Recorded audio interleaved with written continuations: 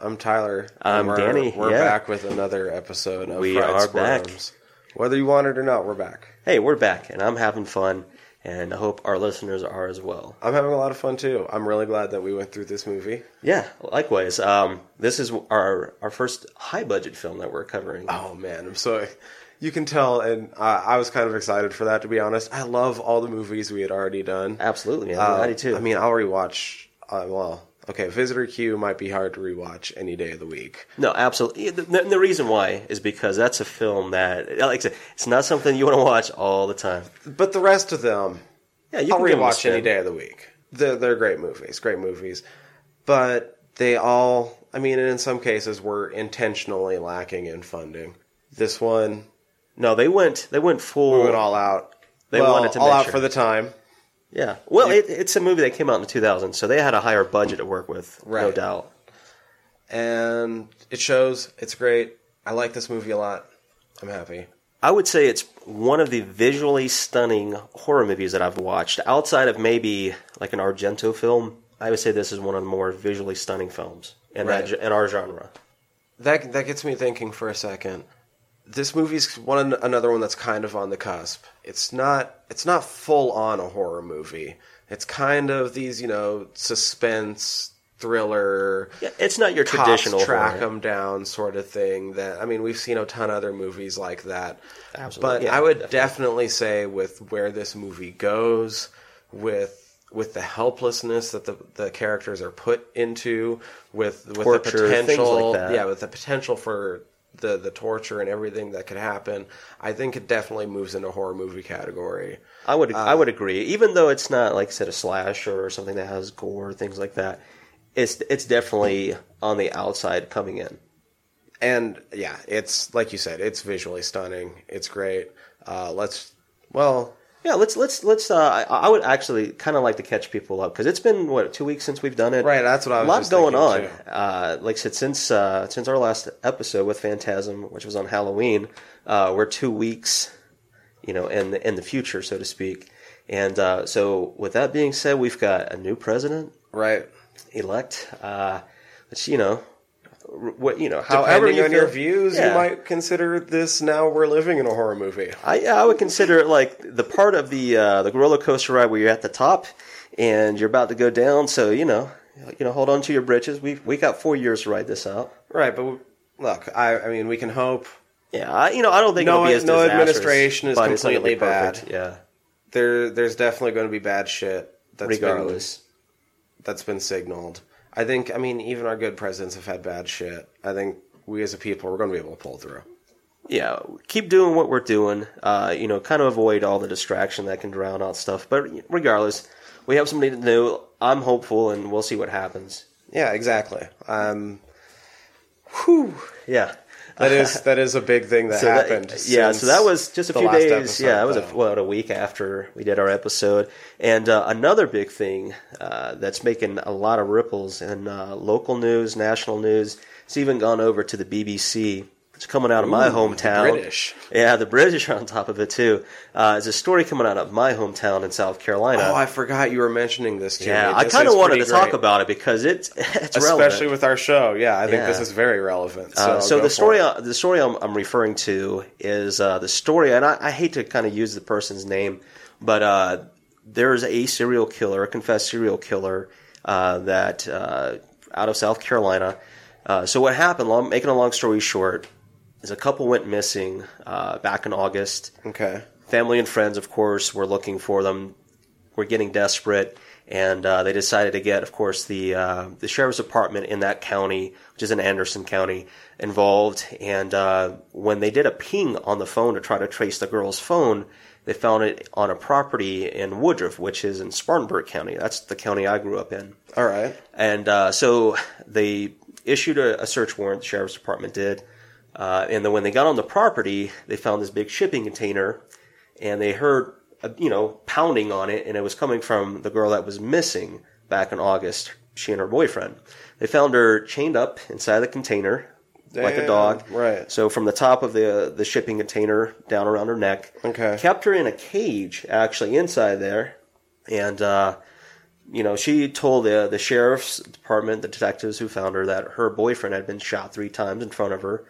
A couple days later, they brought out, bobcats, things like that, excavators, and found his corpse, found 2 other corpses, and they got a confession out of him from a quadruple murder, the first in South Carolina, back in 2003. So right now, he's got 7 bodies on his hands. Wow. And that's, like I said, coming right out of my neck of the woods, not very far from where I grew up. So a little close for comfort. Right.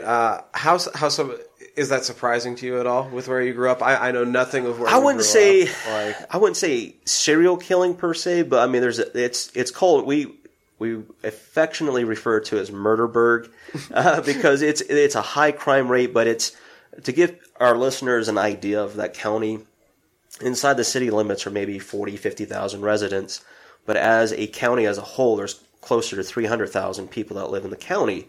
So you're going to have a whole lot of weirdness going on in the rural parts of the upstate.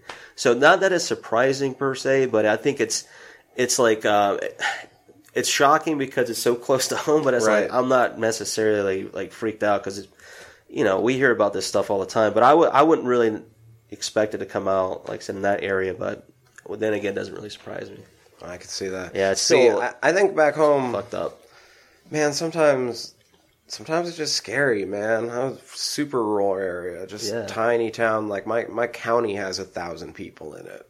Yeah, that's not very many at all, depending on the land mass of that area too. Yeah. Right, and yeah, exactly, and that's spread out over like at least like a 50-mile stretch of land. And we're talking about Montana as well. Yeah, so it would not surprise me at all if there was a serial killer lurking in there somewhere. It's a perfect setting for it. There's just some weird creepiness, but there's no way they could get away with it because you notice when somebody's suddenly missing. Like, yeah, in those areas. Yeah, you wouldn't know when a single person out of 1,000 is missing. But that's and why, especially if it keeps going. Yeah. Like, oh yeah. Some shit's going on, and it's no coincidence. No offense, but I would find it if I heard this story that I was telling, which is not, it's fact. I would expect it to come out of an area like this, out the Northwest, somewhere where it's more tucked in, right? Where you can get away with that. Not, like I said, not on the East Coast in that area, in the Carolinas.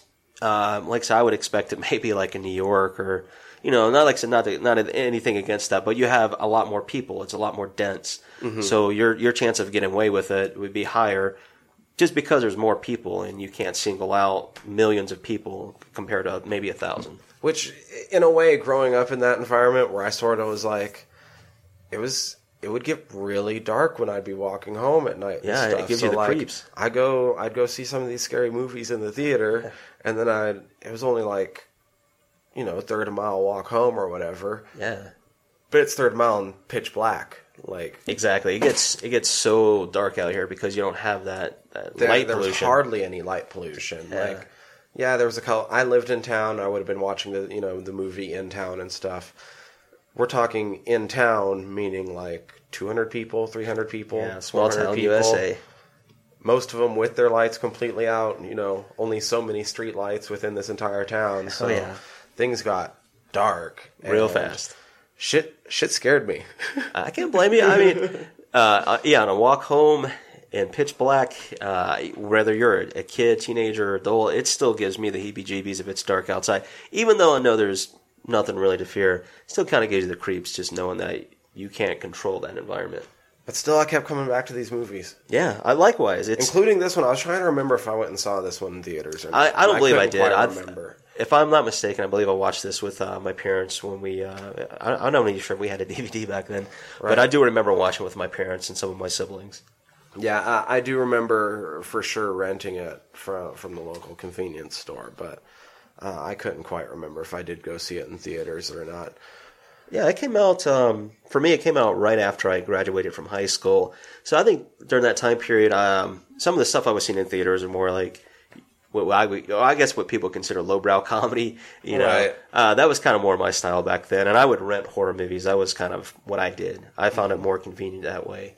But yeah, with that being said, with all the weirdness going on with, like I said, we've got a new president. My hometown's got a serial killer.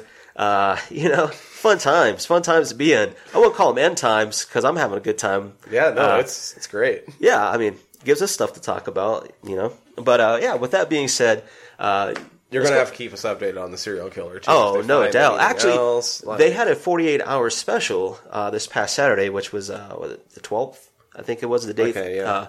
Yeah, so, you know, CBS aired it. I got to watch it. Kind of gave you an idea about that guy and some of the crimes that were committed, things like that. But you can easily Google search that. All you have to type in is like South Carolina serial killer, and there it is. So I'll keep everybody up to date. And nice. I find it's more relevant because I've got friends I can talk to online, and they'll keep me up to date as well. They're like, hey, homie got killed last week. Yeah, no, yeah, oh my God, it's a lot. Well, you know, all jokes aside, I do know some people firsthand. It's not like through acquaintances. I do know some people firsthand who have worked with this gentleman in the bar scene back home. Oh, wow. And they knew him as Creepy Todd. And the reason why is back then he was kind of a handsome guy, more chiseled than he is now. He's kind of let himself go. Very wealthy. He got himself in real estate, learned how to fly, I think, little planes, SSTs, things like that, Cessnas, maybe even helicopters. But long story short, he was well off, but he would creep other girls out because he would ask every single one of them out at the bar scene. It wasn't like he would pick one and ask them out. He was asking everybody out. So they felt like he was desperate, and they didn't really know why because they considered him to be a handsome guy and he was wealthy, so why was he creeping on people? So long story short, he's known as Creepy Todd back in the bar scene. And like I said, one of my friends, she worked with him at a bar, and he was an assistant manager there. So it makes the details a little bit more, you know, interesting at that point. Wow, yeah, if you hear anything more about the stories of the saga of Creepy Todd. I'm not much into gossip, but I find this one is a little bit more relevant to what we're doing. Then yeah, definitely keep us updated on that. So, and speaking of serial killer, I think that's a great way we should just it kind of ties right back into this story. Actually, this movie. Right before we tie into our first segment, which would normally be the guts and bolts. And I know that it's not going to be hard for you to reformat it. But as I was editing this week on Phantasm and listening through the last few episodes as I've been editing, I want to propose switching the names of the bits around. Yeah, I'm fine with that. I have no problems with that. I felt like you would say this, but I still want to state my case for this. Okay. In case any of you out there are absolutely there dead set, might be some objectors, and I'm okay with that as well. As I've been listening to it, really, when we came up with the names, the guts and bolts was intended to be like highlight the directors, all the actors, the stuff that goes on behind the scenes, without getting into it, to sort of show what makes it click and turn and keep going. That makes sense. The cogwheels, the pieces. But we can't really get into it too much, and we're left having to just give you the vague impression. We're trying to sell you on it for the most part when I listen through to them, which is really how does that make you squeal?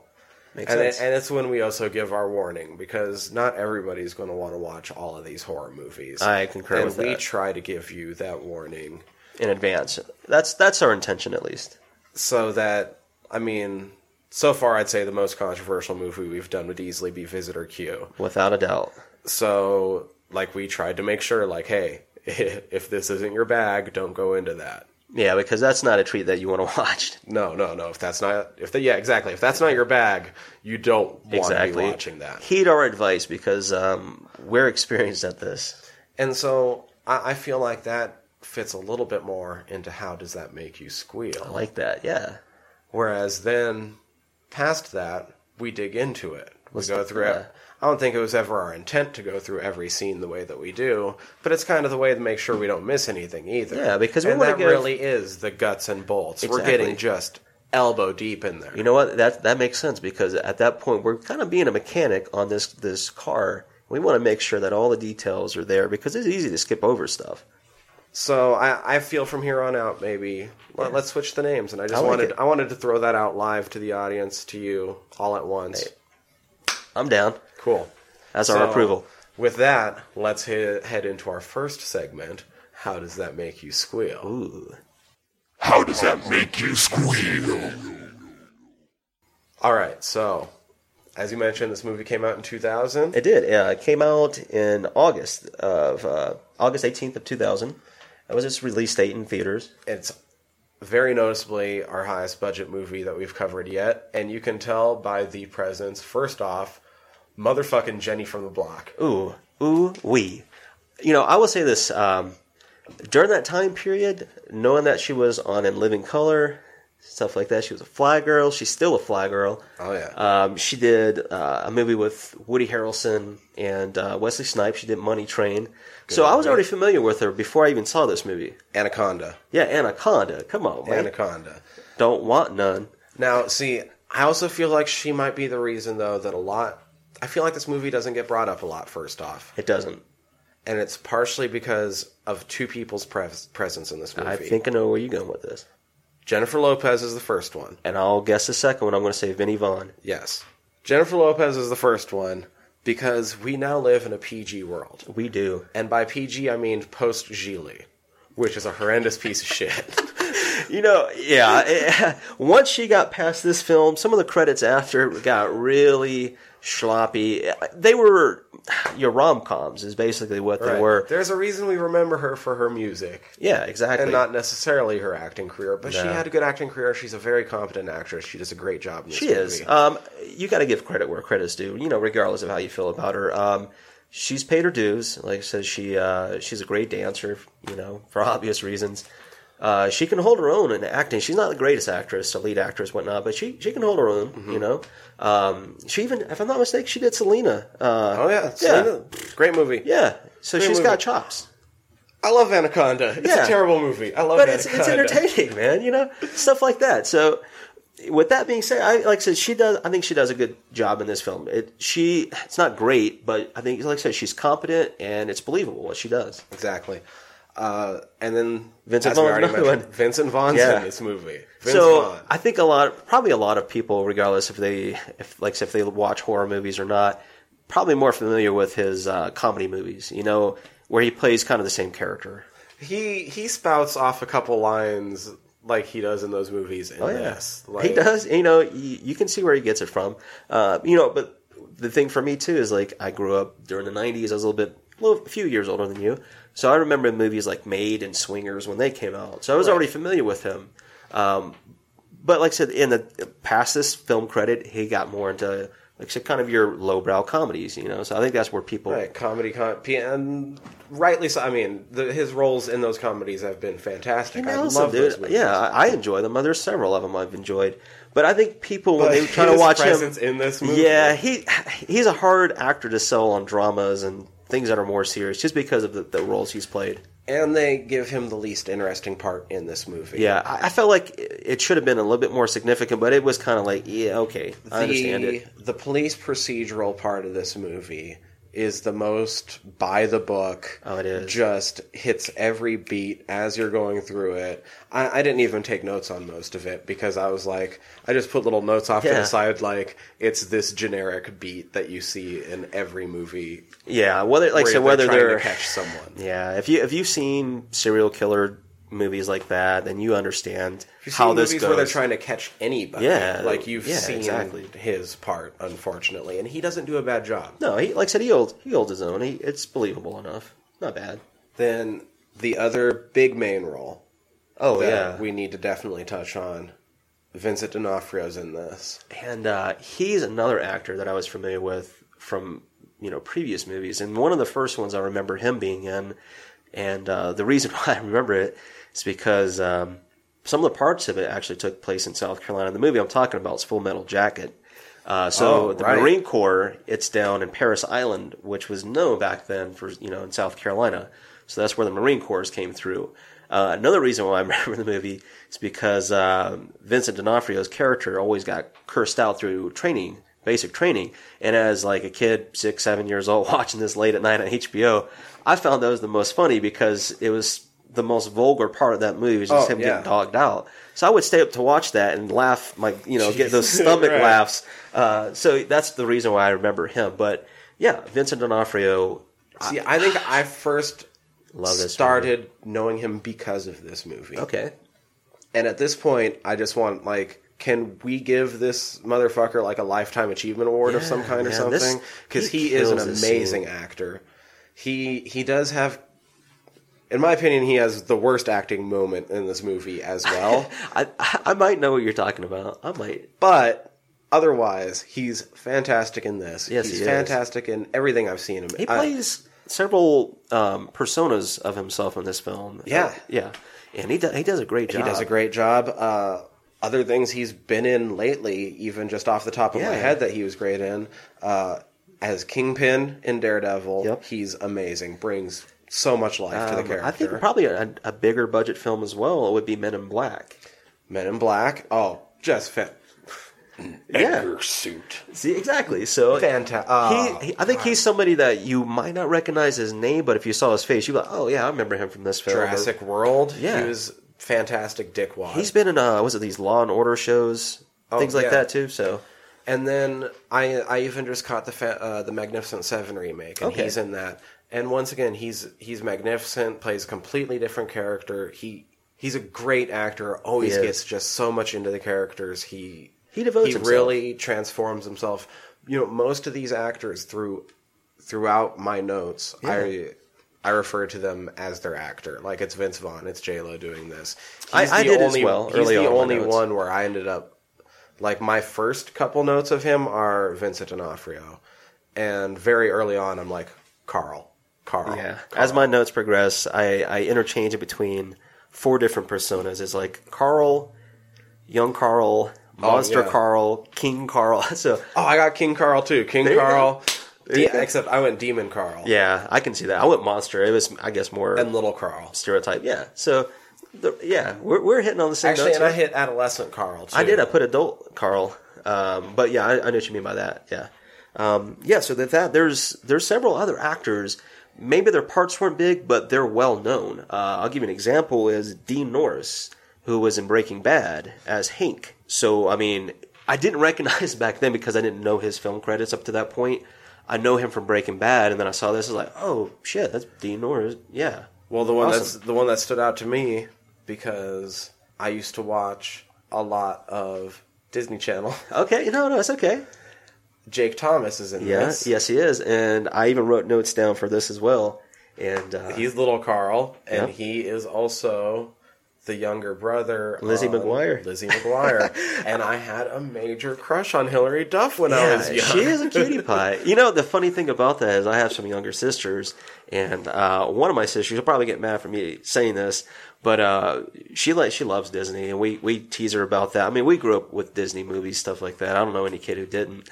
But she watched the show, and so did, I think, a few of my other younger sisters. Mm-hmm. But I recognized the kid when I was looking at his film credits. I was like, oh, shit, I know where that's where I recognize him from. Fucking Lizzie McGuire. Yeah. Kid. And it's like, I didn't really want to admit it to myself. I was like, yeah, that's definitely him. Yeah, you know? No, that's... Yeah, so Jake Thomas. Yeah, you got him. That made me happy. Another guy in this film, too, that I feel like he's in a lot of movies, but people might not know who he is Dylan Baker. He played West in the film. Dylan Baker's great. I love yes, Dylan he is. Baker. He was in a movie recently that I like as a zombie movie called Fido.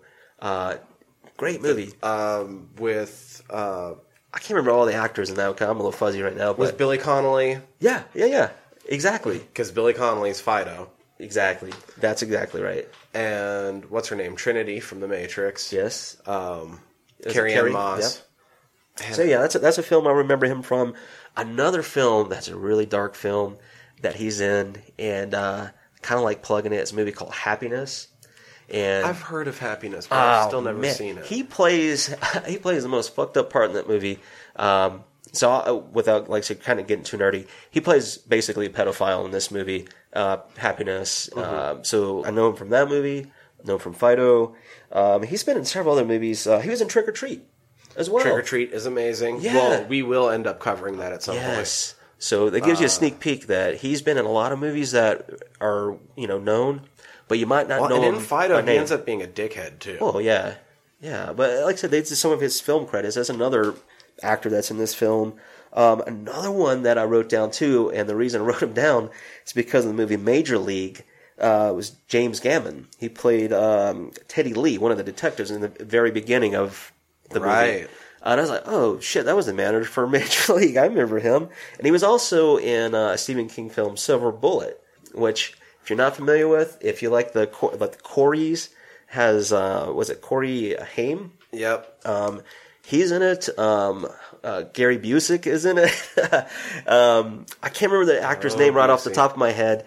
He was in People Under the Stairs. He played, the brother that was keeping the girl and all the people under the stairs in the film. He was in Silver Bullet. So James Gammon, like I said, several movies I recognized him from. Didn't know he was in this movie till we watched it again. Yeah, I didn't make notes about him, and I'm glad you brought him up because I was wondering where I'd seen him from. Yeah. And now that you said Major League, I'm like, oh yeah. And then that brings it up too because we were talking about The Dentist, one of the first films, and he played with Corbin Burnson in that. So if you're familiar with Major League, there goes a little connection right there. And then we have a great director who hasn't done all that much, but the stuff he's done has been beautiful. Beautiful stuff. Tarsem Singh, I believe just credited as Tarsem in this. Yeah, and I found that funny. Because some people like to go by just a single name. But he does go by Tarsem, even though his full name's Tarsem Singh. I always think of him because he directed The Immortals. Yeah, that's not long after 300 came out, which were very visually exactly. similar. It was not a great film, but visually, like I said, it was nice. It was pleasing. And then this movie is what I always think of him for as well. If you haven't seen another one, right before we go into, I know what you're going to say, is another movie called The Fall, which I found. I worked at a library back home, so we got a lot of foreign films. Not that The Fall is a foreign film per se, but I did rent it just knowing that he did The Cell, and watched it. And that's another one. If you like visually stunning films, I would highly recommend it. It's a bit of a sad story. So, if somebody's chopping onions up in the hole, you might get little tears, just saying. But, yeah, that's a gorgeous film as well. And then the other thing we're going to get into with him is I realized I had been watching him for what feels like my entire life. Yeah, not even knowing. Because he was the director of R.E.M's Losing My Religion. Yes, major video at that time. Because that was something I remember watching probably when I was like 9 or 10 years old. Because it came out like 91, I think it was, somewhere around that time.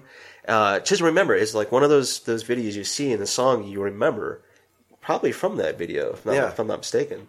I remember it would come on pop-up video all the time on VH1 and shit. Watch that movie, not that movie, that video 1,000 times, I swear. So, easy. I think a lot of people, like I said, are familiar with him without knowing his name.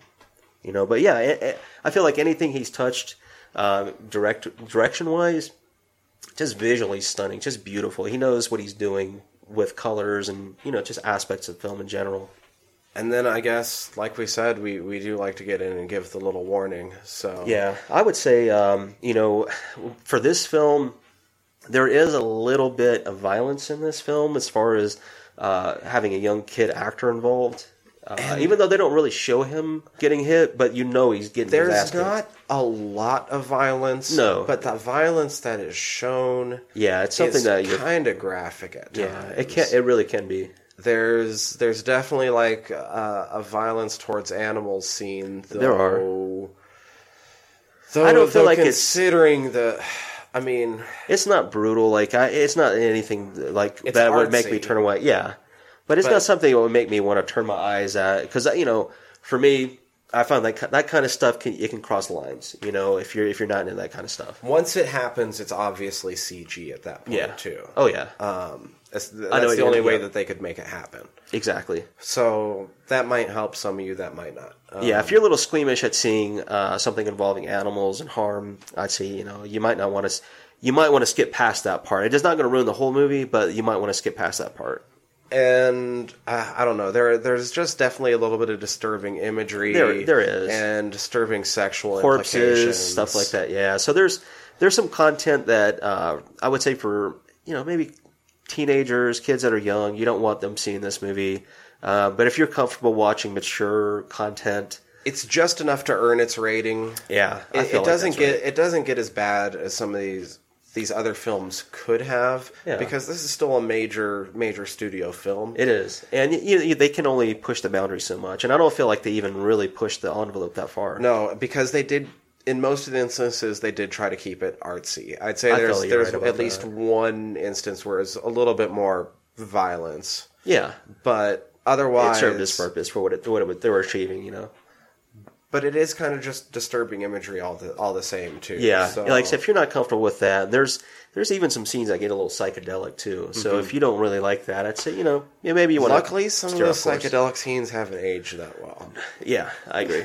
I agree. It kind of made me think. Okay, I know what time period this is coming out of. Right, I'm familiar with it. I remember this. Exactly. This was awesome at the time. Well, yeah, I'll put it this way: if you're nostalgic, then you're very familiar with what we're talking about with these. But for the most part, it still holds up. Yeah, especially because in really the setting, it could just be considered stylized as well. I agree, and that's what gives it some of its merit too on the visually stunning aspect of it. Right. So there it is. There's your warning, and with that, let's just drop that and get elbow deep up into the guts and get knuckle bolts. deep. Here we go. Guts and bolts. Woo, we're into it. It's The Cell. It's The Cell, man. And like I said, this is something that we were just talking about. Is like, this is one of those films, man, where, like I said, it's a good story, a lot of suspense, like I said, visually stunning. So with that being said, we'll just jump right into it, if you're ready. Oh, and it opens up looking really pretty. It does. Because you have a black horse racing across a desert. Exactly. Big open blue sky. Yeah. The gal, who we very quickly learn is J-Lo, in a stunning white feathered dress, really riding the horse. I mean, it looks great. Like, yeah, so it starts off, with the movie credits, some kind of like Middle Eastern, maybe Arab music, Moroccan music, something of that nature, maybe North African. Opens the score. Like I said, you see J-Lo riding through the desert on this black stallion horse, and then I think she dismounts from it. She gets off the horse. She turns back, and the horse is turned into a statue, which was cool. Yeah, I thought that was pretty cool. Turns into a statue, you're right. It looked really neat. Exactly, then she just sort of follows the ridges of the dunes for a bit. Yeah, and I think you see maybe a reflecting light. Right, she you start seeing like a shiny, exactly. Yeah, kind of almost like a little spotlight. Yeah, exactly. Signal light, some kind of a light reflection of some sort. Yeah. So it leads her to walking on this flat over the dune to a little boy. I guess he's leaning up against some kind of driftwood, maybe. You mentioned the music, and I just wanted to point out, the horns were just, or whatever they were, I guess, man. It was I don't know. I likened it to, demonic flies or something. Yeah, I can see that. It was just really nutters and crazy. Yeah, it wasn't something that was, something that was kind of peaceful. It had a lot of almost suspension in it, a little bit of angst. Very frantic. But yeah, that's a good point. Sets a tone for what's to come in this film.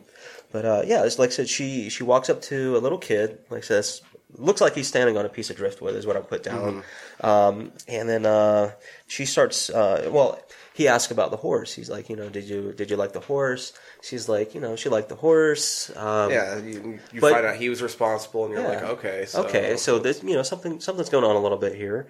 But she wasn't really interested in the horse. She was more interested in his promise about sailing. Yeah, he had promised her apparently that they were going to go sailing that day, and he kind of pouts and looks over, and then you see an old ship, a wrecked ship. Big busted up ship. Yeah, she's like, that's not going to do. From what it appears like, maybe he's creating this with his mind. Is he, a little bit further off on this little flat, you see a little sailboat, and she's like, that's better. That'll kind of do. And he mentions it's broken. Yeah, it's broken. It doesn't work. And the reason being is he brings up the monkey luck. He says it's not going to sell today because of the Monkey Luck. The Monkey Luck's the boogeyman. Yeah, he specifically says Monkey Luck is the boogeyman. And it sounded like he had maybe a South African accent. He had a little bit of it wasn't, in English that we're familiar with, so to speak. I mean, you know what he was saying, but a little twang to it. Mm-hmm. So yeah, he calls Monkey Luck the boogeyman. We found out the boy's name is Edward at this point. She'll also refer to him as Mr. E. Yeah, Mr. E, yeah. That's a good point. I wrote mystery, but I think maybe I was hearing different things. But yeah, right. In Mr. E, it makes more sense. And like I said, he explains that they can't sell. I think he runs away at some point like that. I guess he gets frightened or whatever. She drops the sailboat, and then I think it's because he maybe, like I said, he's upset, or maybe he's turning into a little creature or monster demon. does it like a shrieking demon face thing. It's kind of weird, but it's creepy. It does. It's like the first little jump scare moment of the movie. Yeah, this movie doesn't rely too much on jump scares. No, but, I don't think so. There is a couple, especially concerning this kid. He's kind of liable to, I guess, like snap at any moment, and he just exactly like you said, he can switch forms at any given moment depending on his mood. Yeah, so it goes from that, and I think she like activates some kind of she pushes something in her thumb. Yeah. And you suddenly see that she's out suspended in a machine. Yeah, she's suspended by like some kind of thin wires. I wrote down that she's wearing a Bram. If you're familiar with Bram Stoker's Dracula, like that kind of armor that he was wearing, Dracula. Oh, you're right. I was thinking, I didn't even think about that. It's like that looks just like that, but that's not his purpose in this film. But no, it's like it reminded me of that suit that she's wearing. Around the arms, it reminded me a lot of musculature, but in other parts, it didn't really follow that so much. Yeah, and that's I think it was more for the purpose of looking like the anatomy, but just in a red suit. But yeah, we see that. And when she's coming maybe out of this state that she's been in, they do a little nursery rhyme. Response. Yeah, it's a call response. It's like, she says, sing a song of sixpence. The gentleman, I think he replies, a pocket full of rye. Or maybe she does. Either way, it's like a nursery rhyme response that they're doing. And they go on one more line before the doctor enters the room. Exactly. As she's doing the code to enter or something. I don't know. They made it sort of seem like it was dependent on it in a little way, but it's not. She's just putting in a code. So exactly. Yeah, so we're finding out that maybe she's been in some kind of experiment. Maybe Yeah, something's going on. Yeah. So at this point, the little kid, we kind of find out that he's been in a coma, and he wears the same suit that she's been. I also wearing want to point out that this is the first time you get to see Dylan Baker because he's over behind the controls. He is in like the control room of sorts in that little lab setting that they're in, and he's the one who's doing the call response with J-Lo at this point while she's wearing that suit, and I think you also see like this little mask, maybe cloth thing over their faces. I thought it was so funny because they had the little hook specifically for the mask that kept it all nice and spread out and stuff. They were uniform. No puns intended, but they were uniform throughout. Give them credit there. And they would just hang it on the hooks, and it would keep it nice and spread, and it would get lifted up independent from all the other little hooks. And I just thought it was really funny looking, but it makes sense because you see that there is like circuitry on the mask. Yeah, that, you do. Covers the eyes and stuff. Yeah, so it does serve a purpose. It's not there just because. But I just thought it looked funny. Yeah, it doesn't really fit the scheme, I suppose. But so at this point, I wrote down that the name of the research facility apparently, or the lab, is called Campbell Center. So we see West, played by Dylan Baker, and then I think, if I'm not mistaken, the parents enter at this point. Dr. West. Dr. West, yeah, go figure, right? I was thinking that too when we were watching this film. I was like, here's another West. Another bespectacled West. Hey, that's a good point. It makes you wonder if all this stuff is through coincidence, because I'm starting to see a pattern here. Yeah, maybe our tastes aren't as diverse as we thought. Maybe we're just seeking out the same thing. I think this is our subconscious speaking to us, possibly. But, somehow this is all connected. Yeah. First, the Tall Man and Montag should be teaming up. Yeah, exactly. Now we're getting, like I said, Wests, two different Wests, all Dr. Right. West.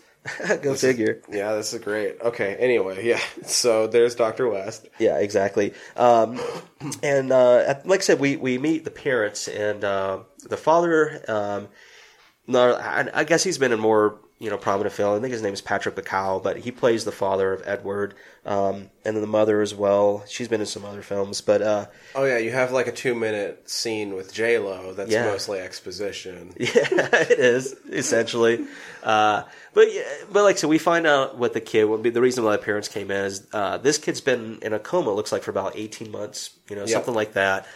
I'm not sure if they're like funding this or they're prominent. You can tell that they're prominent, and the father's not happy because there's no proof that anything's even happening. He even comments that he thinks that this might be just in her head. Like, how do you know you're not imagining this stuff? Which is another thing that it seems like a theme throughout some of these movies is like this is really going on. But right, and he's starting to talk about just putting the kid in the hospital, leaving him in this vegetative state or whatever. Yeah, it's kind of like a harsh reality. Like, I can give him credit to an extent because, there is no tangible proof that any of this is working outside of what she's experiencing. But how do we know what she says is, we don't know. Mm-hmm. But anywho, yeah, like I said, that's what's going on.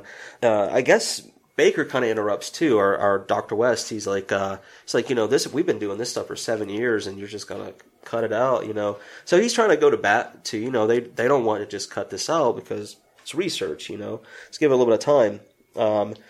And I believe at this point too, you see like J-Lo on top of some stairs, like she's kind of like overhearing like herself getting dogged out. Oh. Or getting like doubted. Well, I think that pops in maybe it's a little bit afterward, but I think he does. Yeah, that's a little bit afterwards because first you don't get to hear all of the conversation. You can tell it's about to move on, but we get a cutaway and you get a big outdoor shot, and you see a truck coming along a dirt road. Oh, that's a good point. Yeah, I did get a little bit ahead of myself. The dirt road, yeah.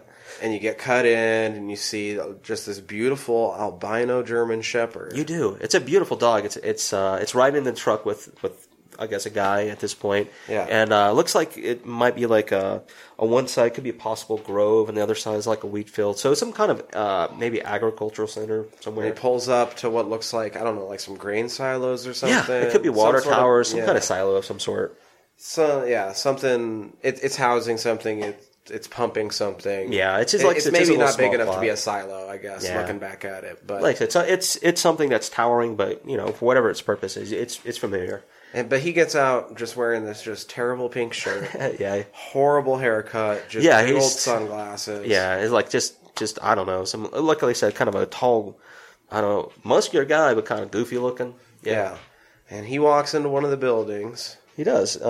Yeah, and like I said, he walks into the building, and then he kind of comes around the corner from that little hallway going into the building. And this is the first time that we get to see what I would call the cell itself. But we don't know that per se. It's just a tank with water and a woman kind of floating at the top of it. It's kind of weird, It's like, oh shit, we're already there's something going on already, man. And she's just floating at the top of it. And then he's staring at her, looking at her for a few seconds. Yep. And then death spasms. Yeah, she has like these convulsions. And he just kind of watching it. And he walks over to like this little table. He rushes over to the table. Yeah, it has like these monitors. His dick. Yeah, it has these monitors that is filming what's going on inside the tank. Yeah, and it looks like he's kind of, beating it, a little bit. Beat to the beat. He's kind of trying not to watch. No, he doesn't want to watch, but he knows it's happening. Then. Yeah. But he saw the beginning of it, and he's like, "Oh shit!" Like, is instantly reacting. Like, yeah, that's all he needed was a sign. Like, that's my trigger. Oh, damn! Yeah, some people, whatever. Yeah. Then it cuts back to the Campbell Center, and they're walking out, and she's still getting dogged on the way out. Yeah, this is where she's on top of those stairs in that research facility, and it looks like the mother, who's played by Musetta Fander, her name's Ella, and the father, Lucien Baines. Which, like I said, we find out they're the parents. And, Miriam Kent, who is played by Marianne Jean-Baptiste, she's having a conversation with him. So she's another doctor, I guess, who's in on this research that's going on with the kid Edward. So she's going to bat for Catherine, and they find out that they get a 6-month grant. Yeah, so they're going to give him a reprieve. More. Yeah, they're like, okay, we're going to give you 6 months. Boom. And this is when J-Lo's like, look, I want to flip the feed. Yeah. Instead of me going into his brain, I want him to come into mine. Exactly, because there's I guess when you're going in somebody else's mind, there's too many unknown variables, so you have more control if you let somebody else into you. You can control that environment. And to me, that sounds perfectly reasonable. That's the one thing in this movie I didn't understand why they weren't just doing that from the get-go. Exactly, and she feels like maybe that's what's causing him to stay in that environment that he's been in. It's because he's familiar with it, and he needs to, get something else. He needs a change of scenery. I guess that's the one. The big problem I've always had with this movie is I don't understand why they hadn't already tried that at this point. Yeah, that's a good point. But I feel like throughout the movie, it kind of resolved itself on that matter. But that's a good point. It's like, we really shouldn't be having to talk about this. You guys have had a year and a half to figure this out, and now you're just realizing it because you're about to get funded, or your funding cut. Yeah, but you do find out also towards the end of the little conversation that J-Lo's been stressed out. She hasn't been sleeping. Sounds like she's been having nightmares too, because she gets asked, you still having nightmares.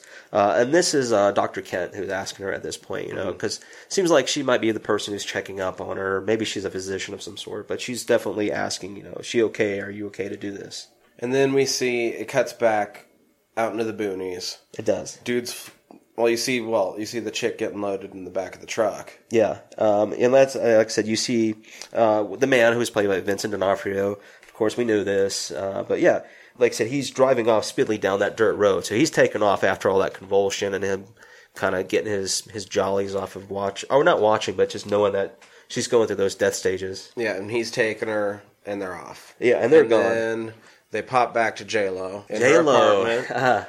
J-Lo is relaxing after a hard day of work where she had to defend her job. She is, yeah, and this is what I like too. Is like, okay, J-Lo is relaxing. If I didn't already like J-Lo, I was like, man, I would love to have been there at that moment because she was medicating herself and lights up a big fat joint. I was like, J-Lo is getting down with some of the doochies. I was like, yeah, this is awesome. I even wrote my notes. In her underwear. Smoking a doobie. Yeah, she's got like a gentleman's button-up, little blue, light, blue shirt. But you can see total her fan thighs. service. Like, oh man, yeah, she was. Whether she was doing it, which I think she probably was, because she's got the goods. This is 2000, so this is what height of J-Lo ass era. Yeah, exactly. So we end up getting like a shot like that just lingers for 30 seconds of her standing at the fridge, just showing off her ass. Basically. Yeah, and I was like, I'm not mad, but there's like a little cat that comes up, and she's like, hey kitty, hey, you want some milk? Want some milk? And I was thinking to myself, you don't even know. But I felt like I even wrote down like she's smoking this doobie. She's just relaxing. She's had a rough day. She's jumping in people's minds and whatnot. About to get her funding cut, and she's relaxing, and she's getting the fucking munchies. And little kitty cat comes up, and that's what she drops on. You want some milk? I'm like, yeah, why not? And as soon as you hear want some milk, it cuts back to the victim. What I wanted to point out too, which I think maybe later on in the movie that's a little bit prominent, but during the scene like where she's smoking, chilling out, and all that stuff, you kind of see I think on like a wall that she has like these little newspaper clippings, and I think because I paused it a little bit, I was like, sometimes when you're watching a film, especially in the theaters, you don't have time to see what the heck all that stuff is. Right. So I wrote down, or I paused it, and I wrote down that the newspaper clipping that was on her wall was about the kid, about Edward. So apparently he got in some kind of seal accident on this like seal beach, and that's where I found out, like I said, because I had the time to pause and all this stuff, that he went in a coma just kind of out of nowhere on this beach with seals. So that was kind of a little newspaper clipping, and then she also had like this cool picture of the Kali goddess with severed heads. It was like a little playing card, like like a baseball card or whatever. It's like, wow. Shit, that's pretty cool.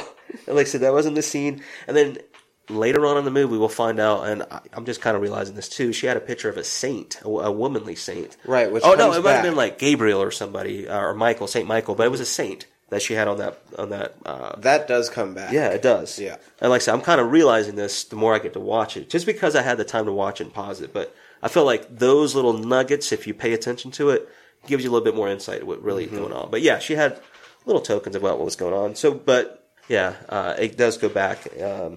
Want some milk? Yeah, exactly. Then it cuts over to the victim. Yeah, it has a woman in like a milky tub. It looks like kind of her face pops it out. Yep, popping up out. Yeah. And you're like, oh, that's fucking weird, man. What the hell? Yeah, and then also like, and at this point, she's been bleached out. Like, yeah, she's totally that's what definitely. Like, yeah, we can tell. Milk. No, it's definitely not milk. But yeah, like her whole skin, everything's just pale, like almost a porcelain color, so to speak. And D'Onofrio pops her up onto a metal table and starts washing her or rinsing her off. Yeah, there's like some kind of shower heads that are coming down. He's rinsing her off or whatever. It could be bleach, what have you. So we see that. I noticed too, like you said, he's kind of like a lot of. Like I said, a lot of bleach. I think that's one of the things I noticed too when he had that woman in the tub. Like, so we see the scene where he's getting that victim out of the tub essentially, and she's like I said, covered in bleach. And then it jumps again. There's like a lot of jumping around in this movie too with the scenes. And you're back to J-Lo. Yeah, you're back to J-Lo laying down on her bed. If people are familiar too, like she was watching something on like a TV that was in the corner, and it's an animated. I think it's a French film. It's called Fantastic Voyage. It's a gnarly film if you've never seen it before. See, I've never seen it. I thought it was kind of cool. It's that film's kind of like about alienating people of minority and stuff like that through characters of cartoons or whatever. But I was like, oh shit, she's watching Fantastic Voyage while she's high and dreaming. Yeah. Because I was just like, man, she's watching some. Or Fantastic Planet, excuse not Voyage, but Fantastic Planet, but yeah. Because I was just like, man, she's watching some fucked up cartoons. Yeah. For as stoned as she's getting, Yep. and just like trying to chill out. That film is not something I want to chill out to, because it has some real social stuff going on. Even though it's a cartoon, but that's not a cartoon that you want to laugh at. But yeah, she's nodding off, and she's holding She like this nods off. tarot card, I think it is, or It's like a fortune telling. Oh no, it's like a pillow. It's a pillow, and Yeah. it has like a palm and shit. Exactly, yeah. All the psychic shit and all that, whatever, like embroidered on it. Yeah. And the camera sort of drifts down over across it. Yeah, kind of like and down the then- covers. Then onto her covers, and as it drifts across it, the covers turn back into the dunes. Yeah, I was like, it kind of looks like you're going back to this dreamscape with the desert, and that's what happens. So then it goes into her dream state. She's dreaming at this point. And then the Arab music is what I wrote down. That intense music starts to play again. Goes back over Catherine, played by J-Lo at this point, of that desert she's in. And then she appears back in that white dress. And this is where she meets Edward in the beginning of the film. That's the part where she's back at in her dream. And then you see like this bird flies over her head. Right, like it. Yeah, like whatever. this. And she looks up, and you know. Yeah, exactly. But you can see them, yeah, hooty hoo. That's probably what he's like, hooty hoo, J-Lo. But yeah, the moon's in the background too. You see the bird and the moon, And she's looking around for Edwards, and Yeah. she's kind of having a telepathic communication because she's not moving her lips. You can definitely tell that she's communicating with her through her mind. And she's asking, where he's at, and she's walking back up to that driftwood, and she sees like a hole inside the log, and then he pops back out. Right, jump scare number 2 for Edward. Yeah, he's like, "Damn, little kid, you're And it's freaking me out." It looked like he even had flippers this Yeah, time, and that made sense to me now because or like sucker hands. Or yeah, something. it was kind of like like a seal hands or some kind of like appendage like that. But I think that relates back to, like I said, that little newspaper clipping about the seal beach he was on. So, like I said, I did have a chance to, like I said, pause it and do all that other research. But yeah, he's in that little state, and it's like I said, it's a freak out moment. And then it goes back to her kind of like waking up, wakes up, she's and the back movie's in her still room. on over in the corner. Fucked up cartoons are still going, And she tells herself, she's like, just go to sleep. and then it cuts back to It does. Vincent D'Onofrio. And Vincent D'Onofrio's character isn't just some, I wouldn't say freaky, but yeah, I could say he's freaky. He's into suspension. Yeah, so he's got his suspension rig hooked up. Oh yeah, because he's got all the rings implanted. He's in got his back rings for in his back. suspension. I think even someone like on his triceps. on the back of his triceps and shit. Yeah, which, butt naked. Yeah, butt naked. He's into some freaky suspending shit. himself. Yeah, above the bleached out lady's corpse. Yeah, you do. And then you see the white dog, that albino dog. He's starting to bark. And then I think he looks over to like this monitor with the VCR tape. Little shitty monitor. Yeah, exactly. It like was a little kind of a 4-way shitty, channel, yeah. like a CCTV or whatever. And it's her death vid. Yep. And he's watching the film of her as she's like begging while she's in the tank. And I think he's kind of getting off again, if I'm not mistaken. Yeah, over the top of the body. It looks painful, man, because he's rattling a lot. Yeah. Man. So, like I said, he's suspended on this hoist while he's got the corpse underneath him while he's watching. I don't care if you have the rings already implanted. Like he was really going for it. I don't know if you've ever seen a suspension show or No, I definitely have. Yeah, it's if you're into that, that's cool. I got no objections, but that's not my thing. I feel like I don't know, man. I'm not really into that kind of stuff. I don't even have piercings to begin with, so you count me out. Yeah, I mean I do, and I'm still like, man, that's a lot of like tugging. Yeah, and well, I mean a lot. That's a lot of tugging. No puns intended, but Vincent's not a little dude. He's a pretty big guy. Yeah, no, he's a big guy, which is funny because Vince Vaughn's a big guy too. Yeah, he is. But as we'll find out, Vince is kind of skinny in this. He's a little scrawny. Maybe he hasn't been paid as much as he is now. Right. I think it has a little something to do with it. But then we get Vincent D'Onofrio is fantastic in this movie. Yes, he is. I don't want to detract at all. No, I understand. But motherfucker has the worst. His O scream. Yeah, it's so funny, man. I want to like put that on a loop. Yeah, and just play that for my worst enemy.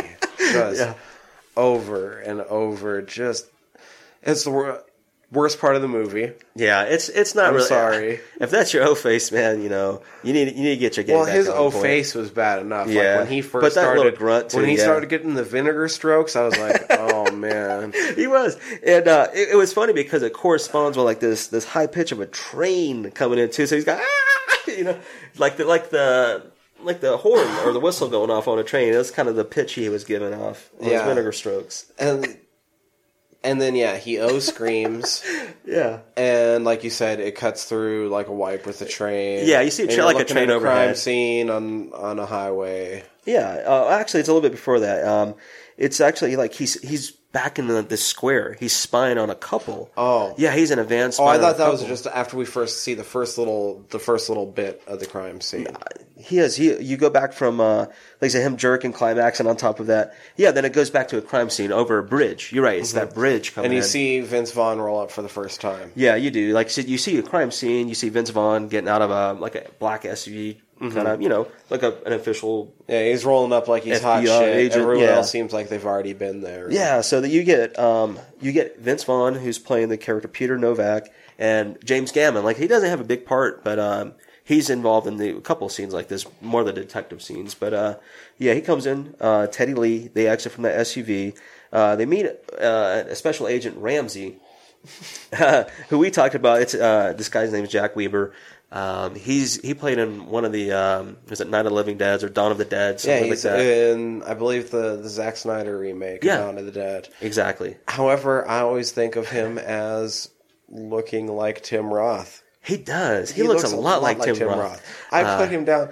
I knew that he wasn't Tim Roth, and I refused to write anything else but Tim Roth in my notes. That's look good at now. I'm like, this makes the movie even better if Tim Roth is Tim doing Roth all is of awesome, this. man. But And he does. I mean, he played the role almost Tim Rothish anyway. Yeah. I just imagined him scowling a little bit more. He's really snarky in this film, too. I just imagined him scowling a little bit more. Yeah. And it worked. It was perfect in my head. That's funny. So he's Tim Roth in my notes. I know he's not Tim Roth. Yeah. They it's Detective Lee play like Jack Gammon. You have Vince Vaughn. Like I said, this guy Jack Weber, who we think is Tim Roth. They meet another big actor now. I feel like he's got bigger film credits, or even I was talking about this earlier. It's Dean Norris. He plays Detective Cole, and Dean Norris is in Breaking Bad. So if you're familiar with Breaking Bad, he plays Hank. Like I said, central character in the series. Does a great job, but I feel like he's been playing these parts his whole life. He nails it. Yeah, he's one of those guys. You've seen him. Oh, yeah. Even if you didn't watch Breaking Bad, you've seen this. Yeah, you've seen him. He's been in other film credits, too. But he seems to kind of get pigeonholed, maybe playing a detective or something of that nature. He very much looks like a police cop. Oh, yeah. He's like a the part. TV police. Crime dramas, you name it. He's got it.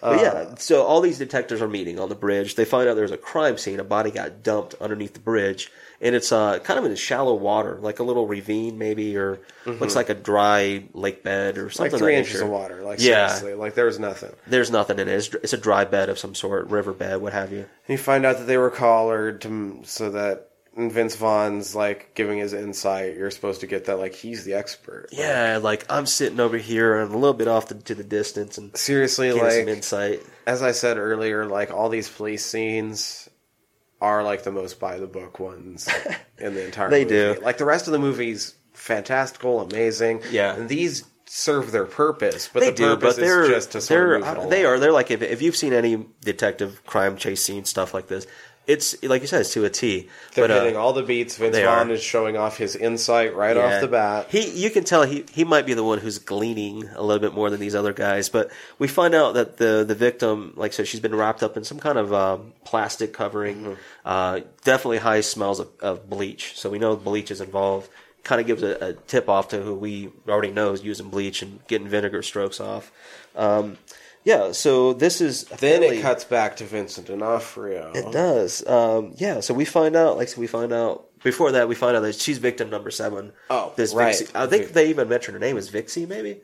Oh, I don't remember, but... Yeah, they mentioned her name. It's nothing really important. I think I missed that she was even number 7, but I knew that they were talking about they have a lot of cop definitely banter. others. Yeah. Yeah, but apparently she's victim number 7. We get a short name, but yeah, we go into that.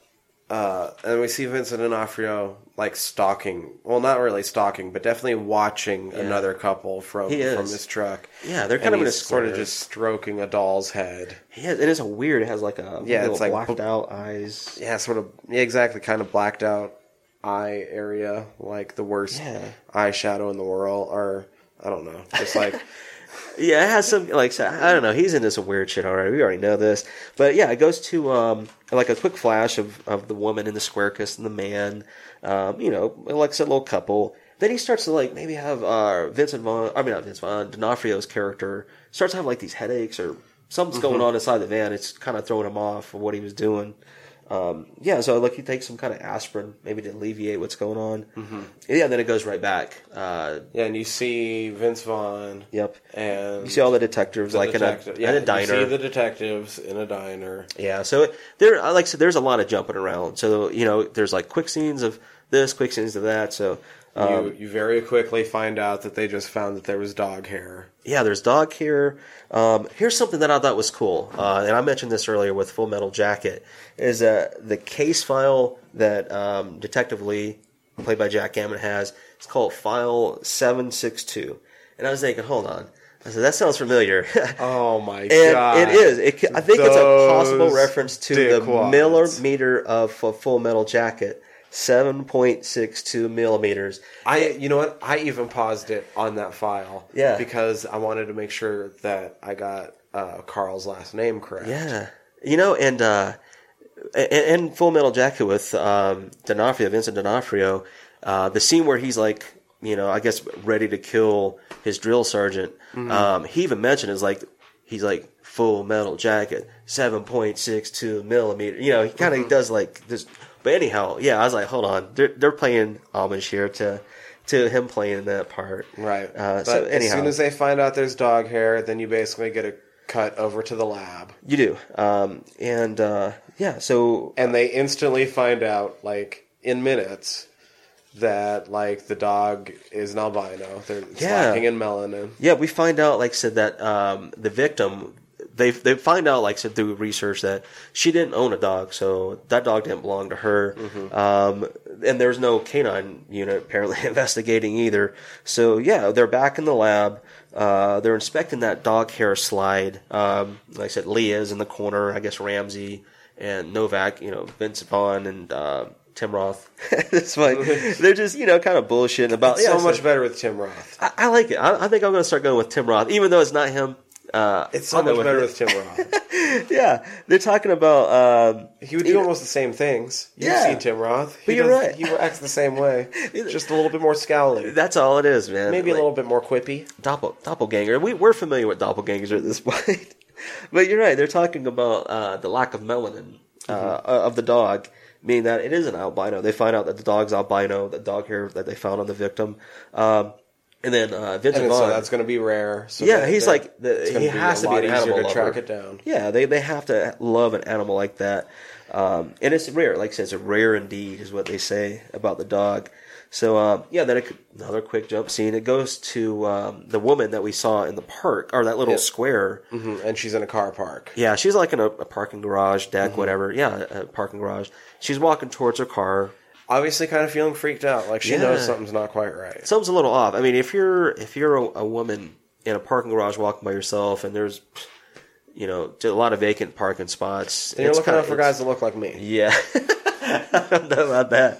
But, you're looking out for Vinegar Strokes is what you're doing. But she should be looking out for Vinegar Strokes because that's who's coming after her. Exactly, yeah. So she gets into her car and she backs up and you hear a dog's, you hear like a dump and then she looks in her side view mirror and it's the albino dog. She gets out. Oh, damn. Yeah, dog got hit. She goes over, I'm sorry, blah, blah, blah. Yeah, she started stroking it, looks over, and sees that her tires are blocked. Yeah, it's blocked by a brick, which, I'm not sure if she would have, I don't know. You didn't see it at first, but then it appeared. So, yeah. What if she would have just freaked out and, slammed on the gas? Oh, shit. Yeah, I know. Like, you could have got over that. But, yeah, so it's one of those. Then she also would have got the dog, too. She would have fucked the dog up. But we find out, like I said, that the dog kind of looks up, and there's our boy Vinny D with a pocket full of chloroform. That's right. A rag. He wraps up on her rear naked choke. Yeah, he does. They're like wrestling a little bit, and you see like she's struggling. She's kicking her feet around. And then anyhow, he subdues her, and then it pops back over to Vince Vaughn. Yeah, it does. It goes back to the FBI building that they're in with Vince Vaughn, and he's in his office. Yeah, he's kind of brushing his teeth with an electric toothbrush. And Ramsey, Tim Roth, is telling him, he's like, "Okay, we need to hurry up. You need to go ahead and get ready." And you see some like empty beer bottles on his desk. Yeah, not many though, only like 2. So it's not like he was really tired. Yeah, I mean he might be he might be chasing a little bit, but yeah, he's getting himself ready. And then they go into like this briefing room of some sort. Right, and you get a generic, like, we can do this, pep talk to the cops. Come on, guys, let's do it. He wants to be caught. He's showing all these signs. Listen to me because I'm the one with the insight. Yeah, exactly. So he's telling these other detectives there's 2 things they should be looking for at this point. They should be looking for breeders of German Shepherds, looking for that dog, that albino dog. And 4 dealers. So that's 2 tip-offs they got. And the reason they're looking for that 4 dealer is while they were on the bridge, they found like some paint chippings and tire marks. So they kind of tied it back into it. That's how they find out with that. So that's the 2 things they're looking for at this point. And that he seems to be speeding up. Yeah, he's getting a little bit sloppier. It's almost like he wants to be found at this point. He makes note of. Mm-hmm. So he said, we need to pay closer attention to details. We've got a couple leads, but this guy is getting captured. All right, he's getting sloppy. He might want to get captured. And then you go over and you get Vince Vaughn and Tim Roth. Yeah, you do. With the new gal's parents. Yeah, it's like this. The scene, like I said, the scenes kind of do get really choppy. But yeah, you see like this suburban home. It was like a home in Florida, is what it looked like. Mm-hmm. But anyhow, they're inside talking to the victim's mother and maybe her boyfriend or a brother or something like that. I mean, really, what they're doing is they're just speeding through this part because what we get at the end of Act 1 here in like a couple minutes exactly is what would normally be the beginning of Act 3 in any other like hunt down a serial killer movie. That's a great point because usually they're like the victim's parents or their families or whatever. They're usually right there at the butt end of the film. You're right. That's a good point. I didn't think about that. Like they're just really speeding through the process to get it there. Exactly. And so you like, okay, here's a picture of her and stuff. And in the meantime, Tim Roth gets a call. Exactly. He gets a call. It's like, I think you get some kind of memo for the briefing. It's basically a solid lead. Yeah, they get a solid at this point. Yeah. So if I'm not mistaken, immediately they get a solid lead. This is all within hours. Yeah, like I said, they're just. The procedural part is the worst part of the movie. Yeah. I love this movie, but the procedural part, as I was rewatching through it, is the worst part of the movie. Yeah. I'm sorry that Vince Vaughn had to be in it, because he actually does a pretty good job in this movie. He's not bad at all, man. I like Vince Vaughn, and like I say, he does a good job. But they're blowing through it at this point. They get a phone call, talking about maybe the possible murderer, the killer at this point. Who's responsible. So Ramsey, like I said, Tim Roth, he gets a mobile call. They're out of the house, stuff like that. It's about the German Shepherd, actually, or the dog, the albino dog. They found out that, 3 years ago, some breeder sold a dog, like I said, the albino pup. Mm-hmm. The sheriff ran a DMV search to see if there's anything that tied it back into the person who bought it. And they hit on a 92 Ford, whatever car it was. And so it's like, what color was it? He's like, it was aquamarine. And it was the color they found on the bridge. So that kind of plays a little bit of important detail. But just because it's you find out the dog's name is Valentine. Yeah, we find out that the dog's name is Valentine. Yeah, I thought that was kind of funny, too, for somebody who's a killer, like named his dog Valentine. It was a really pretty dog, too. Really pretty dog. But yeah, we find out, like I said, after they get outside the victim's parents' house, whatever, that they have their suspect. Everything's tying back into Carl Rudolph Starger. Starger is his name. Weird. I don't know where they get that from. But anyhow, yeah, that's his name. And then it just cuts over to Carl. Yeah, it does. In the bathtub. He is. Spouting water. Yeah, he's just kind of laying in the tub, squirting water up. No big deal. Yeah, and like I said, you see, I don't know, maybe like an empty vial of aspirin. He's been chomping apparently on aspirins all day. Got some bleach in the corner. And he's just sort of saying. It wasn't really too sing-songy, but the dozy dotes and the nursery rhymes are kind of prevalent throughout this for whatever reasons, but he does like little saying whenever he's saying in the tub. I can't even remember how it goes now. Like I said, he's Maresy dotes and dozy dotes and little lambsy divey, kiddly divey too, wouldn't you? Yeah, it's interesting. Yeah, it's a good point because it plays significance in some way, but it's kind of hard to tie it all in. But then he starts to start having convulsions in the water. Oh yeah, fucking just. Yeah, he's thrashing. He's reaching for his aspirin. And he's out. He's out. So that's not a good sign, man. For somebody who might have migraines or some kind of seizure that helps, the aspirin might help alleviate that stuff. He's out. Mm-hmm. But apparently the cops have his place surrounded. They got it surrounded near like maybe a school of some sort or some kind of little park area. Right, and this is exactly what I meant. Like, I made a note, like, this is 30 minutes in right now. Yeah, it's like so and so this much would normally pace. be, like, maybe, like, the midpoint in, like, the third act of, like, a normal Catch the Serial Killer movie. Exactly. And like I said, this movie does kind of, it has a quick pace to it. Because the rest of the movie doesn't happen until they get Starter. Oh, yeah. And that's when it really gets fascinating, for real. But yeah, this stuff right here just kind of, it builds up to what we want to really get into. The cops are surrounding his house at this point. I believe, like, is it Vince Vaughn and the Tim Roth guy? Mm-hmm. They're up there talking to, like, whoever's been surveilling it. Mm-hmm. He kind of briefs them that, they got guys around the perimeter, FBI agents, different little SWAT members, whatever. They got his place surrounded. But then you see him kind of thrashing inside around the cupboards. Yeah. And they note that they've seen some movement. They're not really sure if it's him or the victim. They go balls out. They sweep through the place. Yeah, they're like they bust in the house. All over the place. They sweep upstairs. I think that's when you kind of see, like, I don't know, some weird stuff going inside the house, And there's definitely sort of weird things about. They don't really focus on it too much till a little bit later, but you can sort of see shit in the background for sure. That you're like, that's not quite right. Like, exactly, that's not quite right either. Yeah, but what this led to was, in my opinion, the most comedic moment of the movie. Yeah, where like all three of the FBI teams sort of converge in the middle. Exactly. Yeah, those guys from upstairs come back down because apparently everybody's quiet. They stopped searching or whatnot. But yeah, they're all forming like a ring. He's already unconscious. He's unconscious, butt naked in the kitchen. We got him. Then he had to struggle. Yeah, so Carl Starger, Vince D'Onofrio, they capture him. They take him out of the house in like a police stretcher. I think they got him handcuffed to the ambulance or the stretcher that he's on. And I believe, if I'm not mistaken, they want to get him to a specific doctor, if I'm not mistaken. Yeah, Vince Vaughn. He's like he doesn't even want anybody else to stick a thermometer up his ass. Yeah, exactly. Yeah, like, get him to like read. I think he said, or something like that. That is pretty funny, man. But yeah, like I said, they want to get him to general, and you're right. He's like, I don't even want anybody to stick a thermometer up his ass. They want him to see this specific, like I said, I don't know, some kind of doctor of some sort. Mm-hmm. But then they go back. I think they go back. He gets called away. He's like, "Hey, you got to check this out in the basement." Yeah, there's some freaky shit going on down here, guys. And they head down to the basement. So yeah, you discover some things. You get a close in on like a lot of weird, fucked up scenes with dolls that are all fucked up in different ways. A lot of them are like replaced distorted with like birds' heads. Yeah. You have a lot more. You have some more with like blacked out eyes. They or, are. Like, fucked up faces. Some of them seem, like you said, kind of sexualized in a way. I wrote down, and I thought this was funny. And like I said, this is something like maybe a little side note if you want to view it for yourself. I think I maybe mentioned it to you at work.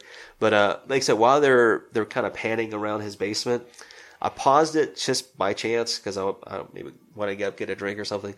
But when I went back to it, I saw the scene with like a little doll and then a shoebox with another doll inside of it. But beside that little diorama of that scene, you see 3 little dildos. Oh, right. You know what? I actually ended up seeing that just because you had mentioned that to me. Yeah. And I ended up having to pause during that scene too to get up and get something. But I had paused it. Man. I had paused it about 10 seconds before that, and so I sat down for a second and I was like, "Where the shit is this?" He told me that this happens. Like, yeah. And so I hit play and I'm sitting there for about 10 seconds, and then the camera pans over and I'm like, "Oh, there."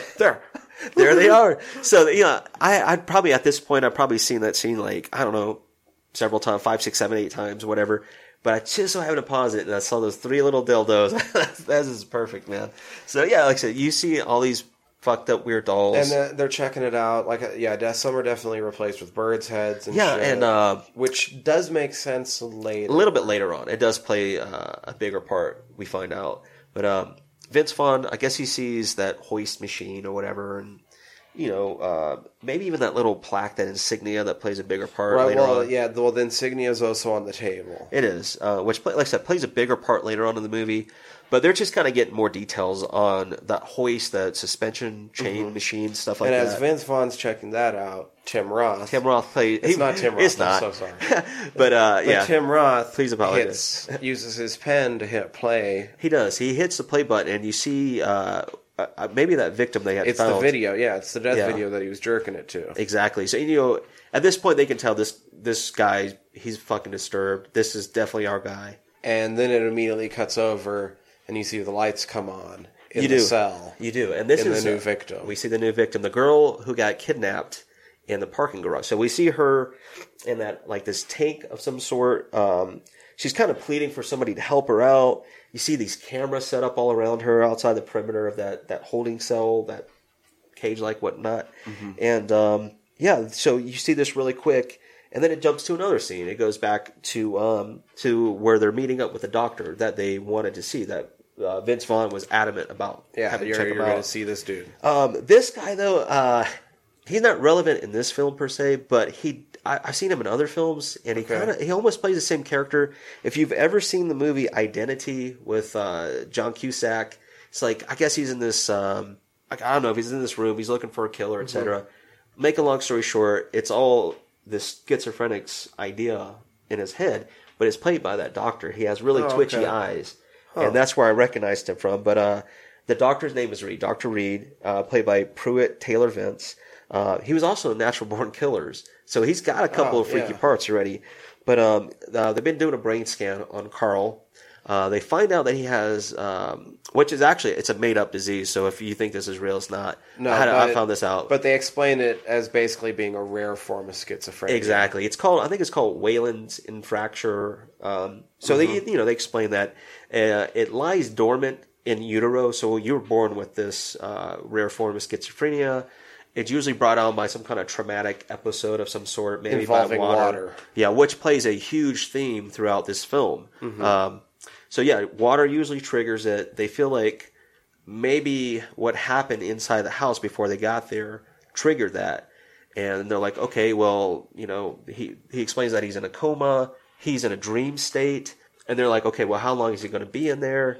And they're like, well, he's in a permanent dream. This is forever. Yeah. Sorry, you thought you were catching a serial killer and going to throw him in jail?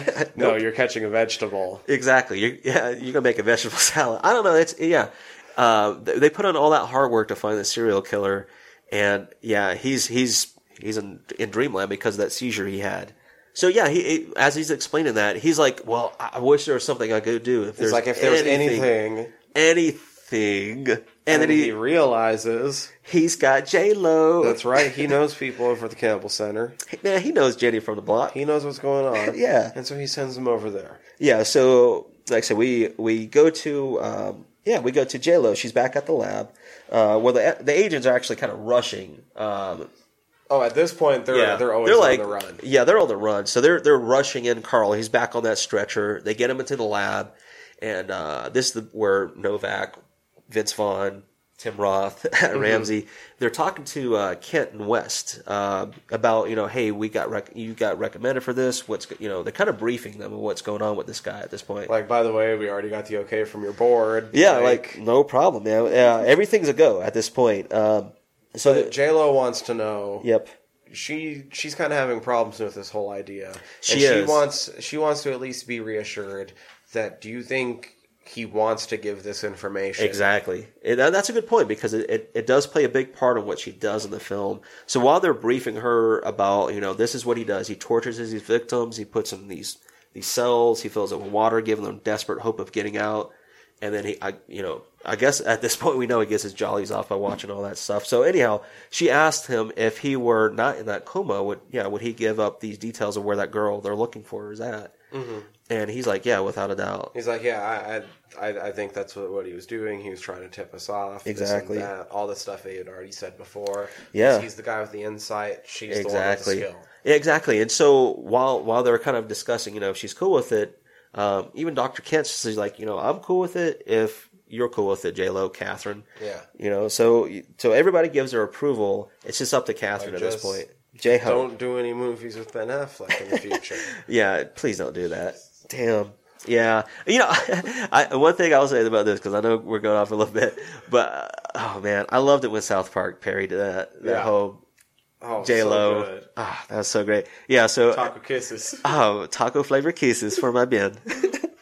But yeah, so yeah, we're finding out, like I said, they're wanting to make sure she's okay with jumping inside of his mind. They only have a certain amount of time to find that girl. We find out, I think her name is Julia Hickson at this point. Like, yeah, Julia something. I didn't catch the last name, but yeah, they were like, look, like at this point we know he's gone, but we know that he has a victim. Exactly. And it's still going to happen to her. Yeah, we found the evidence. Like, exactly. It's automated. Exactly. But at this point too, she's also the entire questioning. time the video is going in the background. Like, they're all watching this chick die. Yeah, that's a great point. Yeah, it's fucked up because they're like in a little conference room, and so they're experiencing that. She's not cool with it, but she makes a good point. She's like, you have to realize that people who have schizophrenia, they typically can't discern between fantasy and reality. So in order for her to get that trust, it might not work. Like, yeah, exactly. She's like, usually it takes months, even years, for these people to get comfortable with the fact that they're in their mind.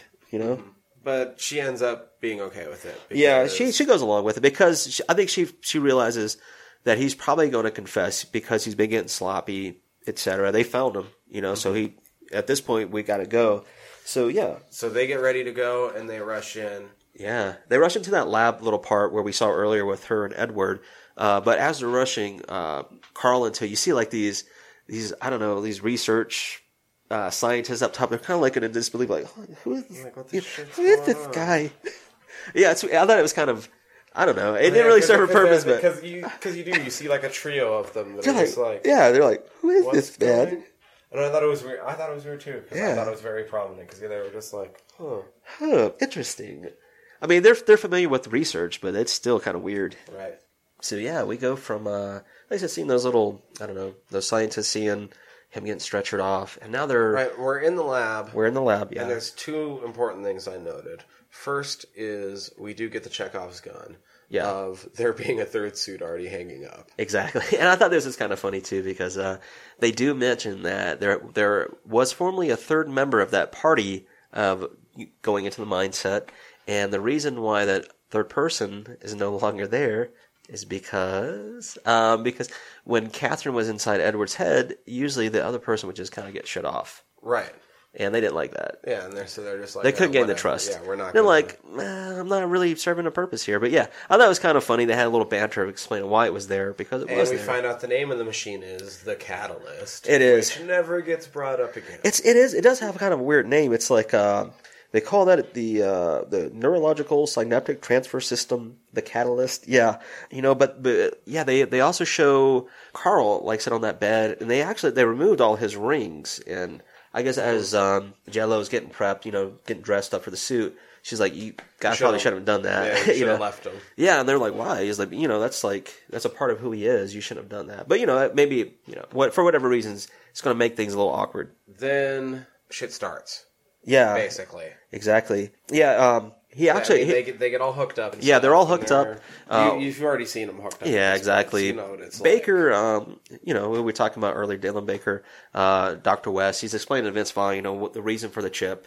Yeah, to exit out. Yeah, exactly. So in case something goes wrong, they have a system to get out of it.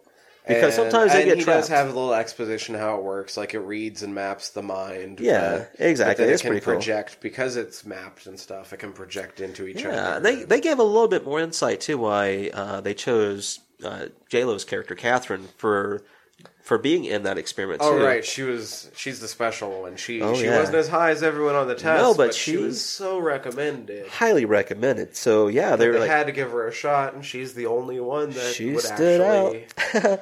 Yeah, Well, what they said was everyone else would just observe and report, exactly. and she would be the only one that would try to like interact, basically. Yeah, she was. I guess she was more attracted to what was going on. Everybody else was a little bit more systematic, but for like I said, she stood out. She definitely did. Well, and I kind of understand too, because I don't blame these mindscapes seem like just the makeup of them would indicate a lot about a person. Yeah, and the intricacies of their thought. A traditional. I mean, if you get in there, I mean, just studying the mindscape could probably tell you a lot, but it wasn't the way to get to the root of the problem. It's not with what they were doing. Exactly. And she was the one that was actually doing that. Yeah, that's a good point. And actually, that kind of pays ode to more why she was chosen for this part.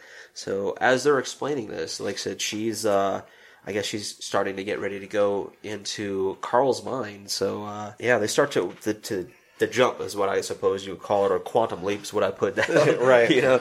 So, so as they're going inside his mind, you get like this suspenseful music. And it falls through a bunch of like doll's heads. Yeah, it's like this weird circuitry and like maybe this circuitry. Yeah, like these wires intermeshed. Almost. And things looking like they're suspended and shit. Yeah. Until you come up through some water. Yeah, you see like his adult feet, and then the camera pans up through this water, and you see to a baptism. These group of people who are performing a baptism. I mean, if you're familiar with it's pretty, it's pretty familiar. Like, oh, okay. Oh, yeah. If nothing else, you've seen it in, you see, exactly. That's a good one. You see these guys, like, raising their hand, and then the camera kind of inverts itself back down into the water, you know? And, she gets awakened in a sewer scene by what seems to be like some blood.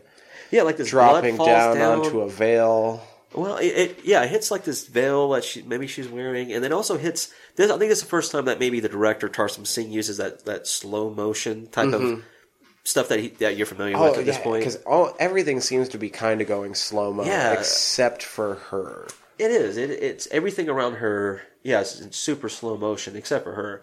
But yeah, you see like this drop of blood, this one little drop hit this like a petal of some sort that has a ladybug on it that flips the ladybug off. Yeah, so it's it flips the ladybug off. Flips it off. But yeah, you see this really cool shot, like I said, this slow motion animation.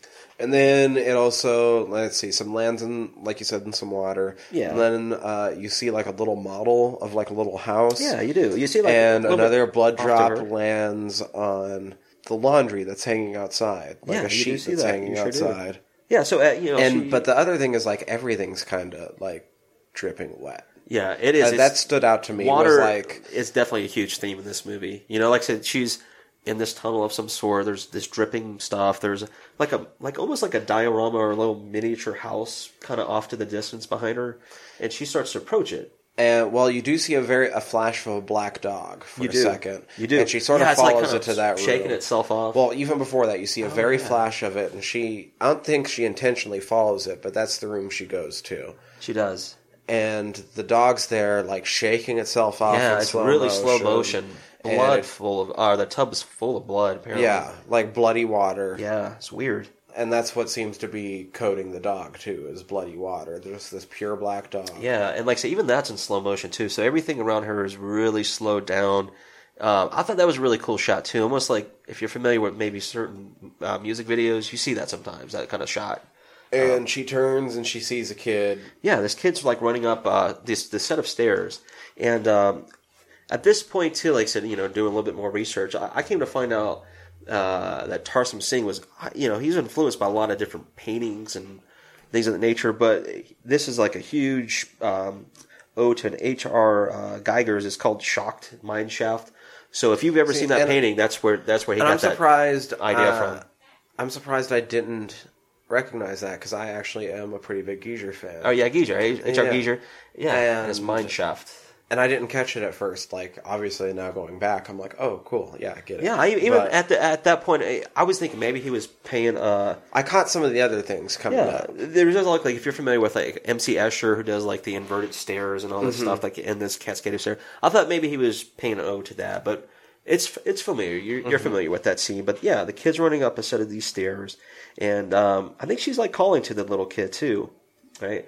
And apparently she goes into that room the kid was in. that was from those stairs. Right. Well, I don't even know if she. It sort of just seems like she appears in it, like the kid brought her along. Or exactly. Something. You don't see her like walking up the stairs, but she is. She's in that room of some sort. And the kid's sitting there like petting a horse, and kind of hiding behind it and shying away from her. Yeah. The closer she gets, he kind of runs off, and you see this clock, and like these, I don't know, like these cabinet shells of some sort, but the room's really nice and clean, immaculate, like a white room of some sort. And I did note that the kid basically seems to be wearing exactly what adult Vincent D'Onofrio is wearing. It's the pink shirt, it's like jeans, same haircut. So it's maybe assumed that this is maybe a young Carl, possibly. Mm-hmm. Yeah. And the clock that you mentioned seems to be tied a little bit to his state of mind. Yeah. Like as he's freaking out and stuff, it starts freaking out. It's almost like a temperature gauge for his emotions, possibly. Mm-hmm. But yeah, she's I guess she goes up to the horse and she's kind of petting it. She mentions that she knows another little boy with the horse named Edward. Not the horse, the boy. That's what she says. So I guess she's trying to comfort the little kid at this point. Which also, Edward, the horse, Mr. Ed. Yeah. I didn't think I Mr. Ed. That's funny. I never thought about that. But yeah, he plays a lot of oaths, man, apparently. Yeah, so we find out, like I said, that the little boy, like I said, she's trying to comfort him, and she's like, I know a little kid with a horse. But then the kid, like, kind of looks up at this, I guess, at the clock, or the clock starting to... Right. Well, it seems to be tied to him, but he doesn't have full control of it, because it's still going anyway. And the fact that it's still going anyway freaks him out more. Exactly. And it kind of, like, he gets anxious, and it stops, and then it starts to, I guess, go around it clockwise to, like, this, almost like if you're driving a stick shift and you go to, like... you go up to 7,000 RPMs, you're about to blow the engine. That's kind of how it felt like. Exactly. And then she's like, she's kind of wondering what's going on. And he pushes her out of the way. Yeah, he runs over and pushes her out of the way from the horse. And down, I thought this was a really cool scene, too. I love this scene because if you've seen this movie, you're very familiar with this scene. Here's the animal violence. Yeah, exactly. Animal violence, Ish. I mean, it's a dreamscape. It is. But... And what we'll find out here in a second is that the horse is not really dead. Right. Even though it got, like, vivisected in all these different sections. So these big plate glass planes come down.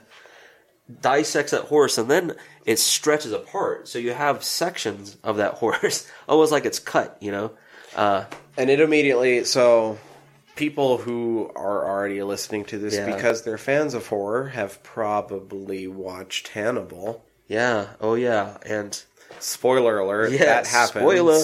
Yeah, exactly, man. You know what? And this is another thing. I didn't realize this until I started looking more into my notes, is that this is another it's an art reference. Yeah, it's inspired by a British artist. His name is Damien Hirst. And it's some comfort gained from the acceptance of inherent lies in everything. So it's actually a painting or like a series of it was an drawings. Exhibit. Yeah, I actually that's one of the ones I did catch. Really cool. I did know that. Yeah, so he's paying a lot of odes to like these I guess artists who depict these scenes that are going on through this film. But really cool scene. But this horse does get cut up and spread out. Yeah, I mean, you can see and then you everything. Can see that all the pieces are still moving. Yeah, even the ears are twitching, the horses. Like the first thing I noticed was the ear was twitching, and then I noticed that the lungs and stuff were still... Exactly. Even though it's alive, it's dissected in all these different glass plate panes, essentially. Yeah, it's wild. And then the kid runs off again, and J-Lo follows. She has to kind of like walk through the horse a little bit. Yeah, she does. She kind of goes through it. I think she realizes that it's still alive, even though, like I said... You saw what happened. Could have been her. I think maybe she's realizing that. And she goes into the next room. Oh, this is gnarly too. I like. And this. The next room, everything about it is like '90s Tool video. Yeah, even the camera, even the way that the camera like moves across is the weird. I wrote down. I called it jerk motion. Yeah, it is. It's really herky-jerky. Mm-hmm. Yeah, you're right. I even wrote down that, like I said, it's a good point you brought up about Tool. If you've seen any of Tool's videos from like the 90s, when MTV actually played music videos, I wrote down that if you're familiar with like maybe their prison sex video or Stink Fist video, I mean, you would definitely know what this is. Because it felt like that. But that's the thing, like not just the room felt like that. No. Like everything about like how everything moved. Yeah. It was pretty fucked up. It's pretty really gnarly. cool. Like really I cool, loved it, but I thought, like I said, it's cool because he does have a musical video background too, Tarsem Singh. So it wouldn't surprise me if he's borrowing from other artists that maybe inspired him. But yeah, J-Lo goes over and like she activates some kind of switch that's above At first, the door. I thought she was just opening that first door. Like every door would have its own opening. But what it Exactly. ends up doing is it ends up powering up the whole thing. Exactly, and it opens up this one door there. Like you see this jacked up Jack Diesel bodybuilding lady. Yeah. Maybe it looks like it was a victim. You know, all these victims apparently look like dolls after a point. You know, but yeah, she activates these levers. It activates all of these lifelike doll victims. It's pretty gnarly. I like the way that they did the They makeup, have too. all, they've all been modified to look like dolls. Just some to more of an extent than others. Yeah, and they're hypersexualized. These animated lifelike Most figures. not all of them. But not all of them. Some of them agree were with you there. surprisingly tame, I thought, but Yeah. they were still very disturbing. Like very. Oh yeah, It was like a combination of like bondage with being turned into like lifelike exhibits, like animatronic exhibits. that's a good point. I was thinking like if you're familiar with vaudeville and things like that, they're kind of similar to that kind of stuff. Like you're watching a show of some sort. Yeah, in a way, but it's almost exactly. At least style wise. Yeah. But then it also reminded me like if you were to be like just sitting on like the Pirates of the Caribbean ride. Oh yeah. And the animatronics are just continually doing that same thing over and over again. That's a good point. But yeah, you get the feel for that. Like they're very animatronic. Like I said, they came to life by her apparently pulling that lever switch.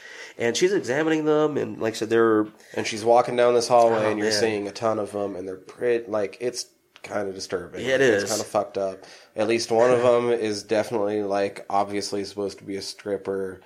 Like, but one of them's, like, a dentist, it looks like. Yeah, like it's pretty wild.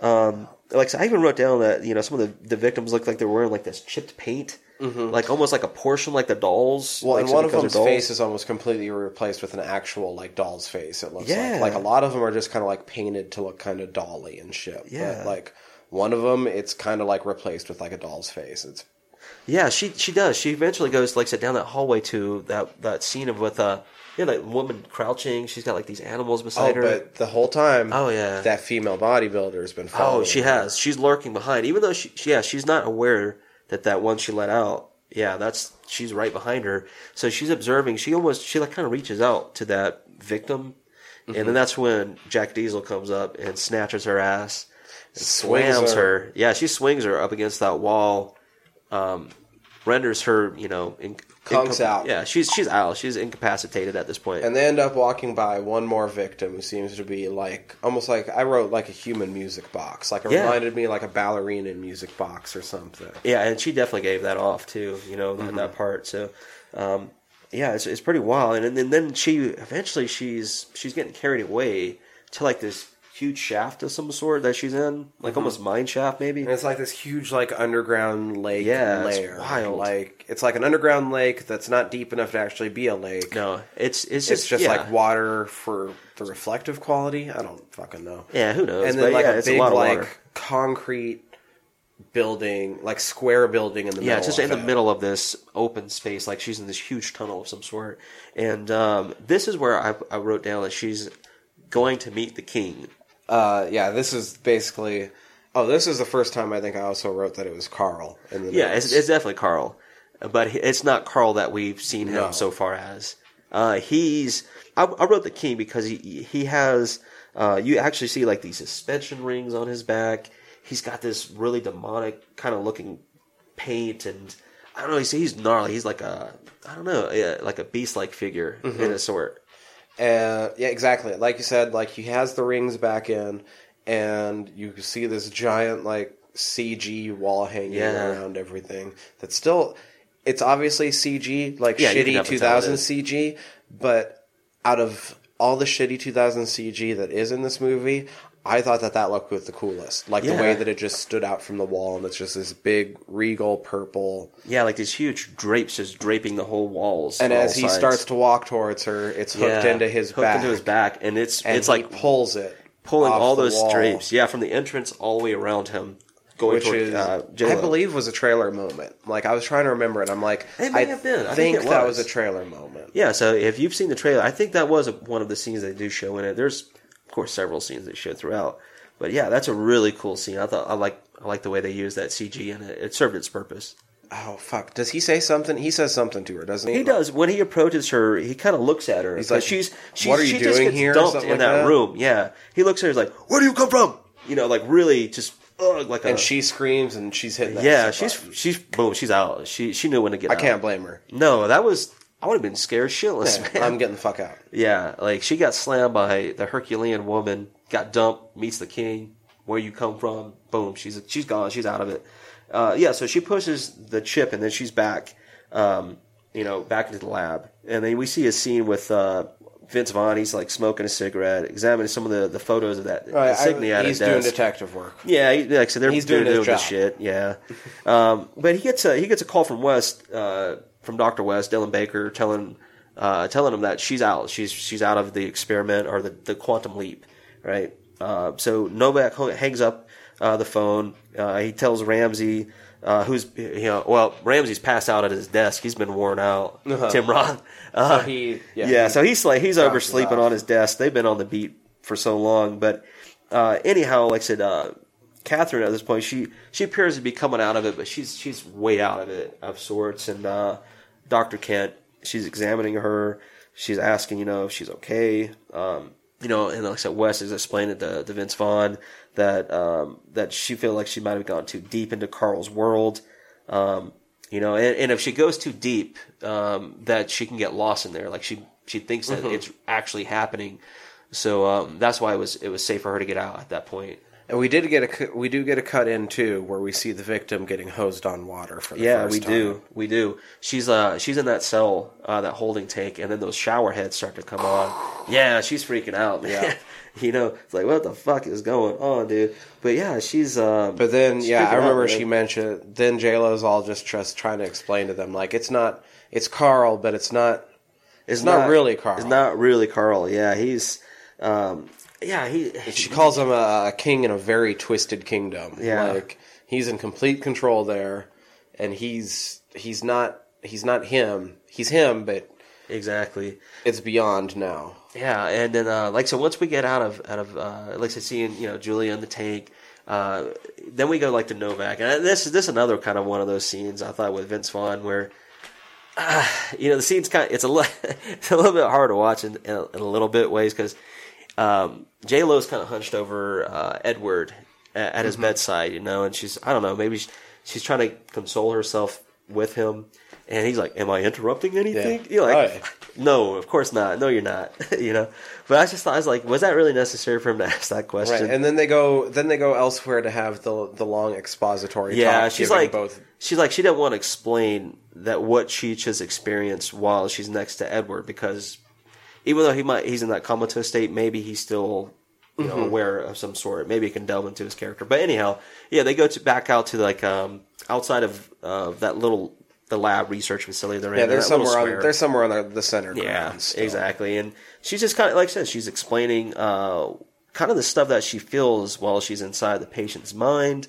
Especially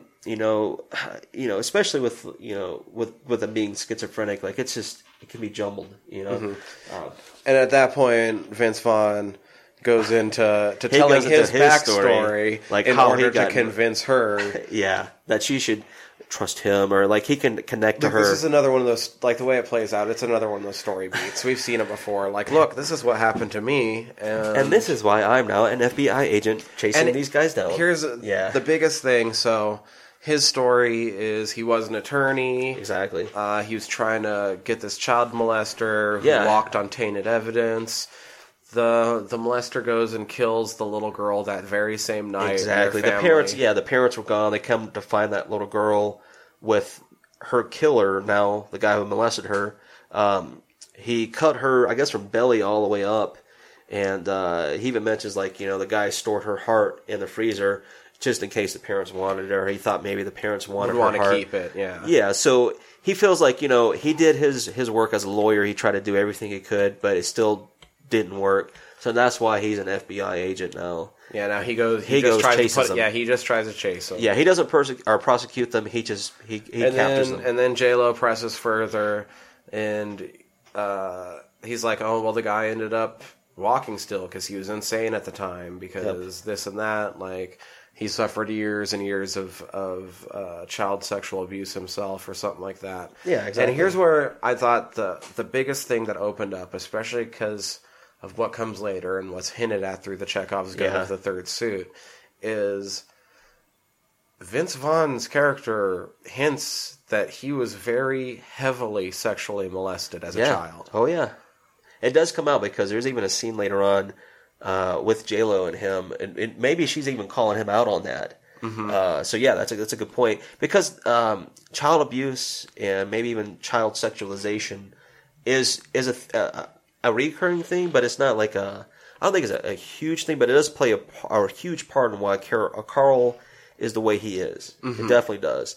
And it does get mentioned throughout. And I just feel like, I don't know, like if we were able to get rid of that whole first act, like all the police shit, and just start with them already having Carl in custody. Exactly. So that we could have more times in the dreams. So that because those are the more interesting parts. Vince's problems could also be an issue. Yeah, that's a good point. I think it would be even a better movie. Not that I'm saying I don't like this movie, but no, I think it would give his character a whole lot more validity throughout this film, and would give a chance for J-Lo to kick more ass because she would still be the only adjusted one in that scape. Yeah, and that would have been a really cool, maybe like I said, a venture into his character a lot more.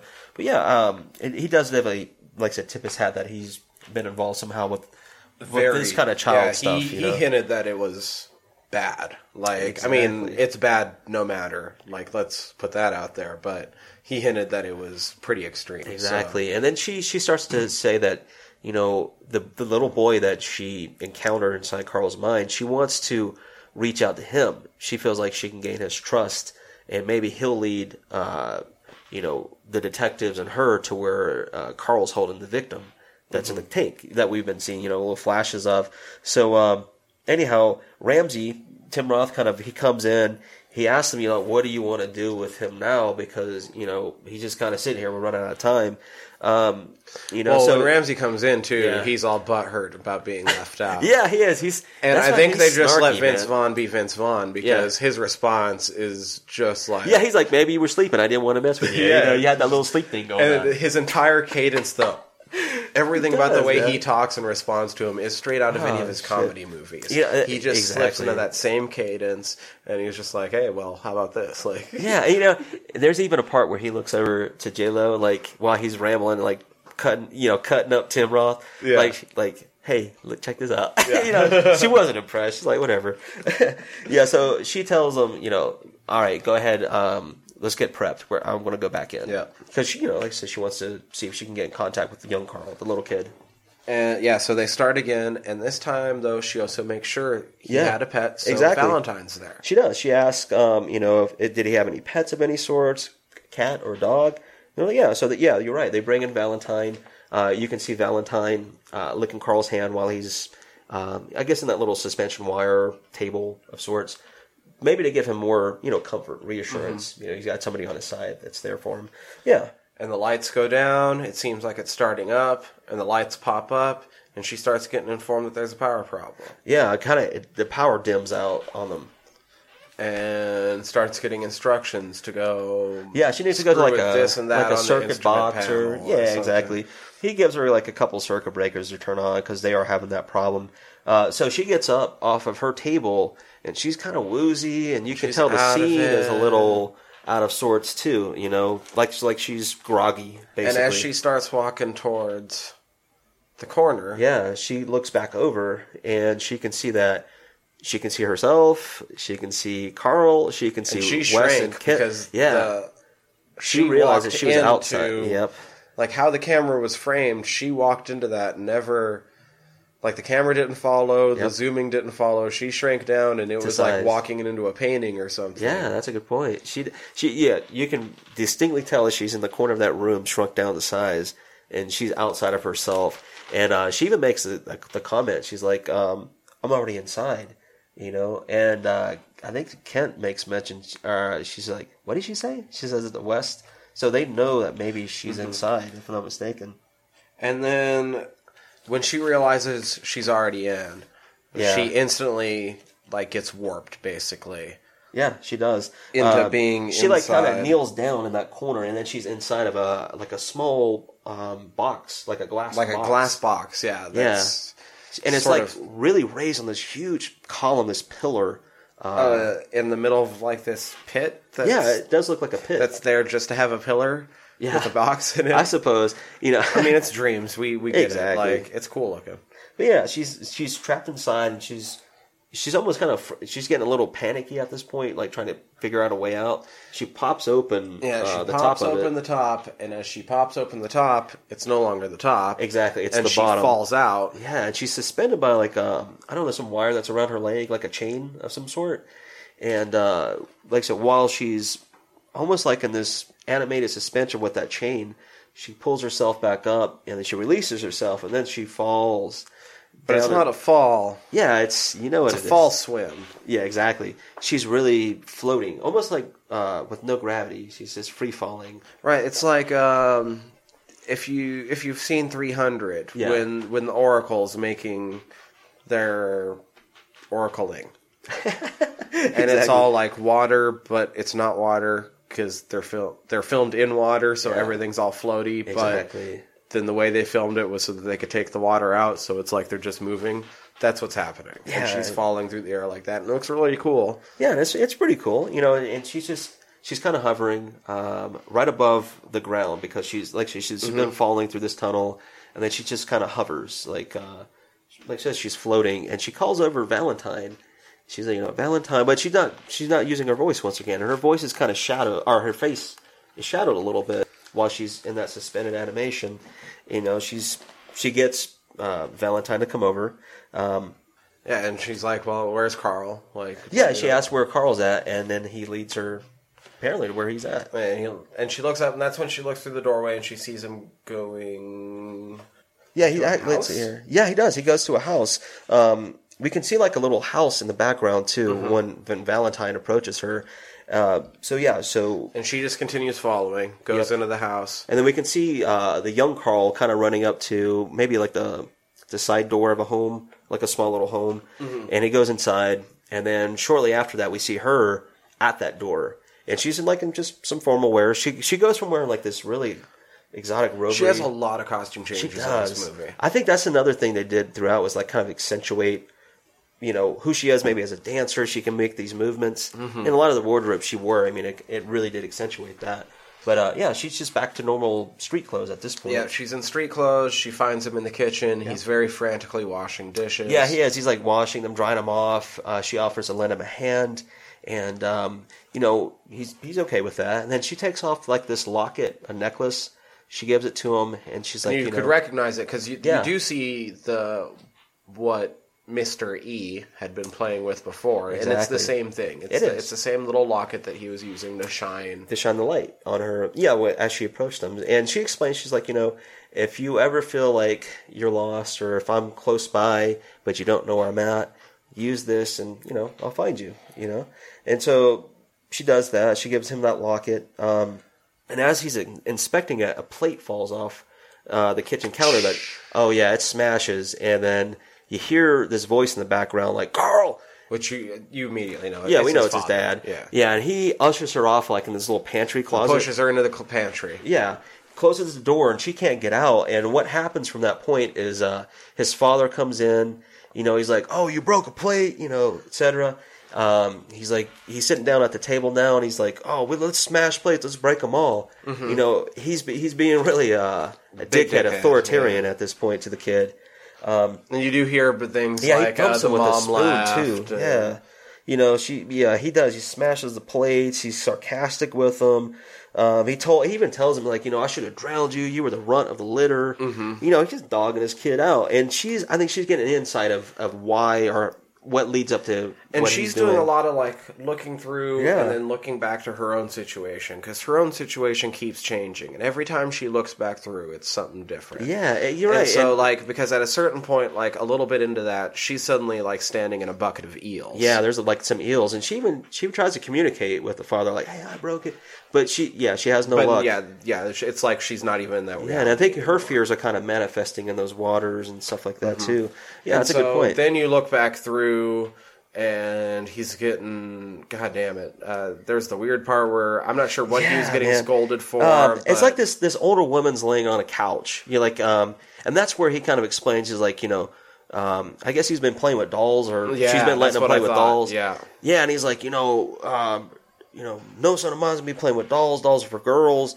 You're not his mother. So we learned that woman on the couch is not his mother. No. She's wearing like a robe with some underwear. She's Barely. not. Yeah, and she doesn't like even a have a top titty's on. kind of hanging out. Yeah, she a like- little side breast. Not something that I'd want to see, but that's what's going on. And he's dogging her out now. And she's like, he's like, you're not his mother. He's not going to be playing with dolls. Your mother ran off. She abandoned us. Stuff like that. Yeah, and so, and this is where another part. Like I said, if you're not comfortable watching this, it's not an easy scene to watch, really, because even J-Lo, her character gets disturbed by this scene that's coming up. But his father grabs him by the nape of his neck, and he's kind of like showing him that her privates. Yeah, he's like, look at that. And Yeah, she he's like, sort this of is- looks away again. This is evil, and stuff like that. He's basically telling him that women, you can't trust them, that their privates are just a place of evil, nothing good's going to come out of it, and that's basically why he dogs him out and thinks that he's, a runt, whatever.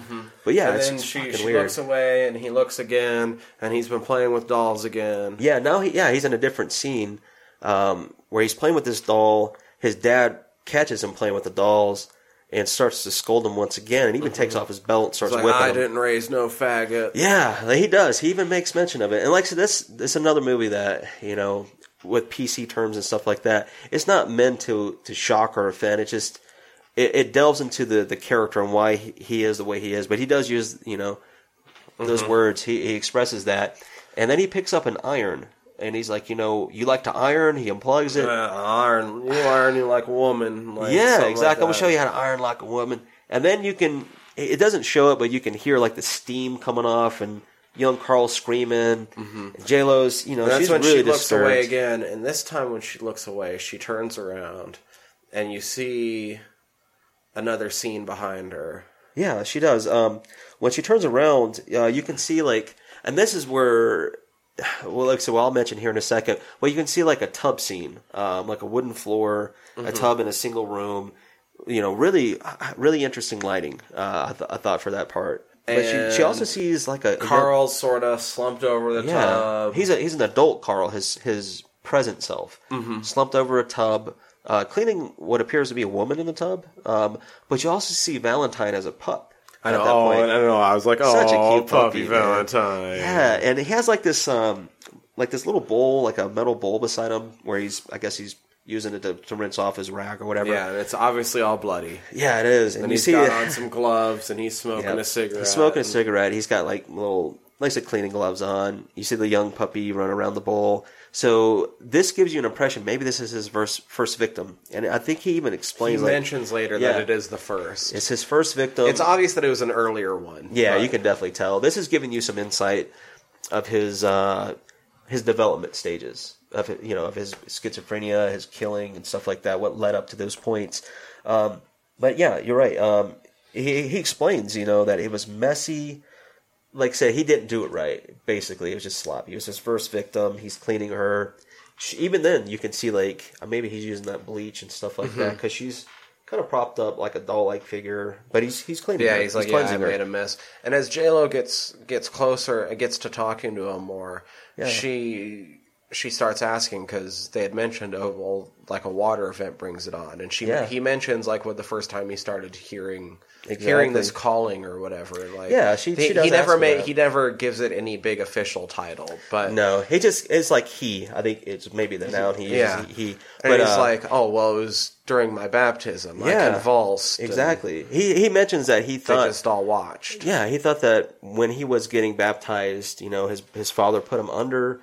He thought he maybe had a seizure, and that's what triggered that voice in his head, because he felt, like you said, he felt like everybody else around was just watching, and that voice was the only thing that was helping him out.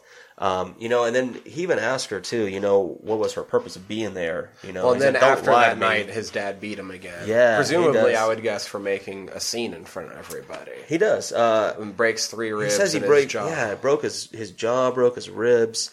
Like I say, even a little bit before that, he asked J-Lo why she was there, what was her purpose. And he's like, don't lie to me. And she's like, I'm here to help. And he goes off on a little tangent. And then she's like, you sound like your father, because he calls her a bitch, a whore, a cunt. Mm-hmm. So, and that, I think that's what led him to start explaining some of what was going on. But you're right. Yeah. His dad broke his jaw. And he explains that he was only 6 years old when that happened, the night of his baptism. Fucked up, man. But something I thought that was cool too about that scene is it was a almost direct scene out of Losing My Religion. Yeah, the video. So which he directed. So go figure. Yeah, exactly. But it was really cool too. I like that scene a lot. It does look a lot like that video once you know that, once you put it together. Yeah, you can't help. But then, I mean, as this is all going on, like, J-Lo kind of sort of breaks a little bit more, and she kind of gets really direct and kind of frantically asks, "Where's Julia at?" Exactly, because it's sort of starting to not go her way, really, and she's just trying to get to it and get out, basically. Yeah, she is. She's like, what your father did to you is not right. He treated you like a thing. He explains that my father was more powerful than me. Mm-hmm. She's like, no one should be treated like that. And then he starts to I thought it's kind of weird how he does it from like the time he kind of gives out, kind of thrashes a little bit. Oh yeah, it starts getting weird. It starts getting it does. You can tell something is kind of building at this point, But you're right. She asks, where's Julia at? He's like, don't use names. No names. He splits it. He doesn't want to hear names. He starts to slowly back away in the corner, And as he's doing it, he's talking, So this is part of the genius of D'Onofrio in this movie, because what it looked like was happening was it looked like he was walking backwards into the corner while saying the lines, mouthing the lines in reverse while they were being said correctly over top of him. Yeah, so you could tell, like, maybe there's this transformation of sorts, but that's a good point.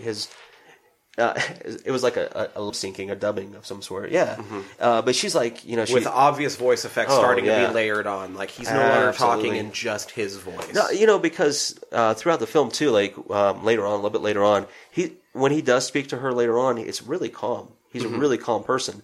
But she's like, I know you, Carl. And he's like, do you know me? And that's when the kind of voice starts to come on. Do you really know me? Do you know who I am? And then as he's backing away in that corner, that's when she wants to activate the switch. And then that's when you see like that monster Carl, this demonic I wrote Demon Carl. Yeah, he sneaks up behind her and kind of puts her in a lock. Yeah. Locks her arms up, slams her to the ground. Kind of, once again, he incapacitates her. And his hair is all just sort spiky, of like it's spiked and like almost like curled horns. Into like these twisted horns that sort of frame his face. Another cool thing too is I even think that character of himself, that demon self, it had like this paint chipping. Like you could see paint on his head and on its back of his neck. And his forearms were all yellow too. Yeah, it was really gnarly. And I think even that creature had the rings in him, already in. Oh, I the think suspension so, rings. Yeah. So, but we know that it's like this demon Carl not letting her out, and that's when it kind of cues back into the control room. Well, he ends up throwing the collar on her. Oh, yeah. And you can see as he's throwing it on that it's got some sort of inward wedges. It does. And as he slams it on, you see blood. And for a second, you could be like, oh, fuck, like, she could be dead. Yeah, she's fucked. If her neck's bleeding and she believes it, she could be dead. Yeah, and that's kind of what's going on. She thinks this is actually happening because it does cue back to that control room. and they're like, she's lost. Yeah, it starts like the monitors inside that control room are kind of interchanging between host and guest engaging each other. Yeah. And they know something's going on. They know that she thinks this is real. Yeah, they're like, the hypothetical we put out? Yeah, like, this it is just really happened. going on. Like, this is what's happening. Yeah, exactly. So she's now, lost in him, basically. yeah, she thinks this is really happening because she's too far in it. She's not familiar. But, yeah, so then the scene, like I say, cues back to Kent and West. They're trying to figure out, what's going on with Catherine and Carl. And then Vince Vaughn and Tim Roth, they come back in. They start to ask what's going on. Like you said, they tell him about the hypothetical situation. He said that, they're like, well, this happened before. This happened with Edward. You can get her out. And they're like, well, it's not that simple.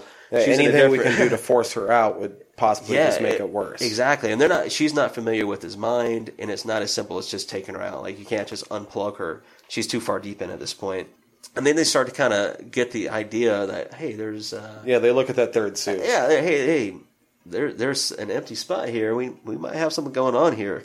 But time is still of the essence, Yeah. and we see the victim again, and she's getting poured on again. Exactly. Yeah, so you do. You go back to Julia. Like, there's really quick scenes in between this.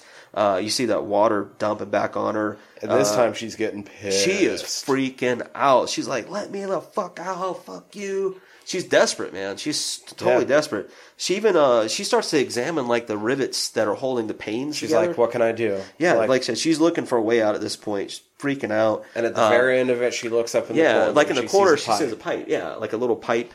And she tries to break it, and it's nothing, man. No luck. And then, like I said, we get another quick view, another quick scene. It goes back to Vince Vaughn. He's getting microchipped. They're actually putting the chip in him. He's in his suit. He's complaining about it. Yeah, he's like, it feels like there's a bunch of ants running around me. She's like, oh, wait, it gets worse. Yeah, don't worry about that. Yeah, no biggie. Just remember the biggest thing. It's not real. Exactly. And they drop him in. They do. Yeah, like I said, Valentine kind of lets off a bark right before that. But yeah, you see him, the table's lowering. He's in. He's jumping in. And he has a fun little trick. Yeah, I thought that was cool too. Is they used that.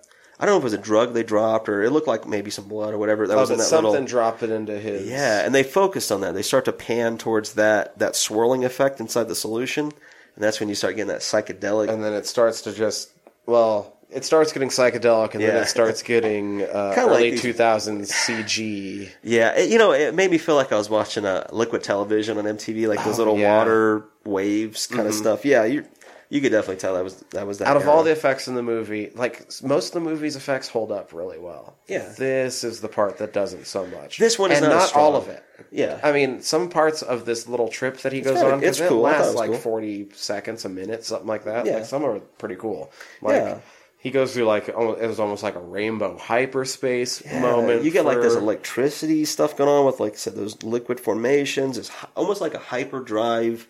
Like you're in a wormhole vortex of some sort. Yeah. But he eventually sort of wakes up, it's kind of like in a field. Yeah. But the first thing you notice isn't that, like, it's a field. No. Like I said, he's like heavily breathing. Him. Like I said, we see him like back in the or in that experiment room kind of like hyperventilating. But you're right. We see it like the scene kind of lowers from the sky. And you're like, okay, cool, like blue skies again, whatever. It seems darker this time, but... This is pretty freaky, I thought, this like little scene, but knowing the reference now is not as freaky, but I was like, oh, what the fuck? So yeah, you see like these three women. Yeah. I don't know how you would describe the landscape. And I put them as planted in the rows, but they're not planted. Like no.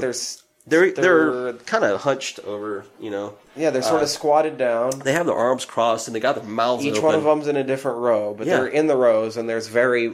like obviously tilled rows. Yeah, it kind of looked like like you said, a tilled field, like maybe for gardening, not gardening, but like planting crops, stuff like that, or it made me feel like a battlefield of some sort before the battle. And their faces are turned towards the sky. Yep, with their mouths very agape, and they're all in black too. All in black with little black head pieces. But I think they're albino. It looks like they're albino. If I'm not mistaken. They're pale anyway. They're white. Yeah. They're white. And I wrote down too, this is another little ode that he paid. This entire scene was inspired by a Norwegian painter. This guy's name is Odd Nerdrum, and the painting is called Dawn. So if you see the painting, I mean, you can see exactly where You're got like, it from. oh, obvious. But yeah, but still, the scene, it goes to, like I said, Vince Vaughn kind of laying in this puddle, a small little puddle beside them. And then the first lady starts to say, she's like, have you seen my boy? My little boy? His father took him. You know, and they kind of do this in tandem. One starts. They do it, and they really quickly, like, I put that they whisper talk at him, because they do. It's and he's even not, it's not fully a whisper. They're not like, no, but it's really loud, but it's that whisper thing. Exactly. They're doing it mysteriously. But what like I said, I had to play it a couple of times because they say it's so fast. Yeah, and they're in, one starts right before she finishes, the other one starts. It's kind of like that. With very quick movements. They'll just turn, look at it. I did get what they were saying though. The first one is, you know, that she's asking almost like maybe that's his mother. She's asking where's Carl? His father took him. The second one's more vulgar. She's like, I spit him out. He came out my hole. You know, I don't like him. Stuff like that. The other one starts saying like he's an abomination. He has no soul. So I feel like those three women were representations of his mother, and how he felt about his mother, and maybe how his mother felt about him. You know, because they do mention that he was an abomination. He shouldn't be there. He came out of an evil hole. All the stuff he's been hearing before. But then Vince Vaughn looks around and he starts to see the flashy. He does. He sees it. I almost felt like it was a spotlight on him. Yeah. Kind of trailing, and then it hit his face, trailed. And so he walks off, starts to follow it. Yeah, he does. He stands up, like I said, he starts going towards that light, and then he's he's in another room. He's suddenly in totally another different setting. Totally different setting, and you see crazy evil J-Lo. You do. Or slave J-Lo? I don't know. Yeah, she's sitting like on this bed, and before you can even see what she's wearing and what's her face, you see the back of her. She's got like this red tips on her hair. Yeah, red tipped hair, which looked badass, by the way.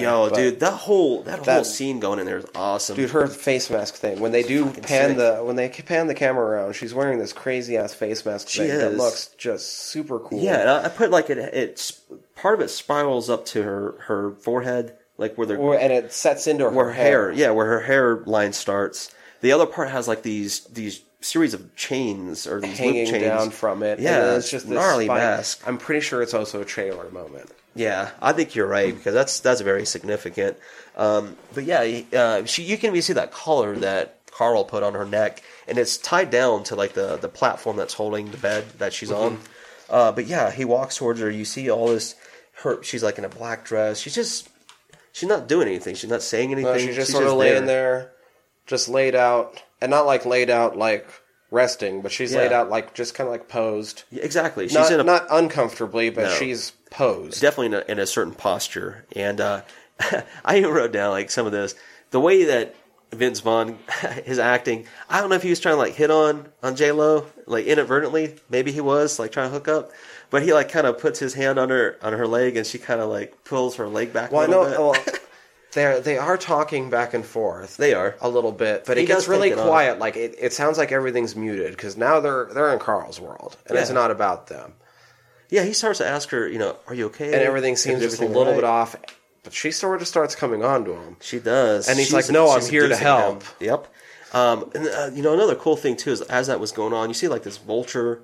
It's like propped up on this, I don't know, some kind of stand. Straight out of the fucking Losing My Religion music video. Yeah, exactly, basically. Man. Yeah, precisely. And, like I said, he pays a lot of ode to himself. Yeah, himself. That's why maybe he went by Tarsum instead of Tarsum. Jesus, right? Yeah, he's got it. But, yeah, you see that. I even put down, like, there's these lights that are extending from the post of the bed, too, going all the way up to the ceiling. Oh, those lights were really cool. So and it was cool, like man. Just... The entire, like, above the bed that they're on is just, like, a bunch of lighted up crystals, kind of. Yeah, exactly. Because at a certain point they move. Too. Yeah, it's like a chandelier that's just, like, one big chandelier where and everything's it's packed soft together. lighting, too. Not really bright, but it's soft lighting. really soft. But at a certain point it moves, and you see it move, and you hear it all rattle. Yeah. And you hear it. Almost like a chime. Yeah. But the vulture caws. Yep. And he starts to look, and she... Sort of pulls him back she's like, "You're gonna get some sugar, honey." She looks over the shoulder. Yep. Yeah, as she's kissing him and she's distracting him, we see And there's King the Carl. King Carl is what I put down because I put down King Carl Dude. too, because it's at this point it's not that demon. so Carl. awesome. No, It's totally. akin to that demon Carl. He's got, It's an offshoot. Yeah. but it's King Carl. But he's adorned in this costume, like a king costume. Kind of gownish still, Yeah. which Yeah. maybe fits back into playing with dolls. Definitely and stuff. has the gown, the cape part. Yeah. But it's not Nice crown. I wouldn't call it like a dress No, it's or not not masculine. It was very regal. It was very regal. Almost a little effeminate, but not in a bad way. Like Yeah. really cool. I would have worn it. Shit, it would have been Yeah. awesome. But yeah, he's just. I kinda just didn't pale like that down, much too. gold. That much, honestly. I'm was not rough. the biggest fan of gold. but- Nah, you can see I'm not wearing any at all. Yeah. But no, you're right. He was very regal, very just awesome looking. You know, the king. Very much reminded me of like some of the old paintings of like weird like European aristocracy and stuff. Exactly. Just yeah. Some of those weird old school regal fashions with kind of like poofy hats and shit. And, like, Oh yeah, he was adorned, or adorned and all that stuff. But he sneaks bags up the on him. head. Yeah, he puts him like this red little. it looked like a velvet sack, actually, like Yeah. a red velvet sack that he's like choking him out and passing him out with. Exactly. basically. He's once again that he's getting I incapacitated. use a plastic bag. whatever. Whatever works. But yeah, he does. He puts it over his head. At this point, I think he puts him like on this table. Oh yeah, he sort of comes to a little bit. And he's a little on the bit before that. table. And he, the King Carl, he's kind of humming a little bit to himself. He's having a good time. Yeah, he He's- washes his hands on like this little circular plate of water. and you see his other instruments. He's got his instruments of maybe torture. Yeah, I mean, there's See, obviously like some these gold torture. scissors, this like dagger looking thing. Yeah, he got some gnarly tools, and he's just kind of humming. He's kind of happy, But like I said, you got Vince Vaughn on that table.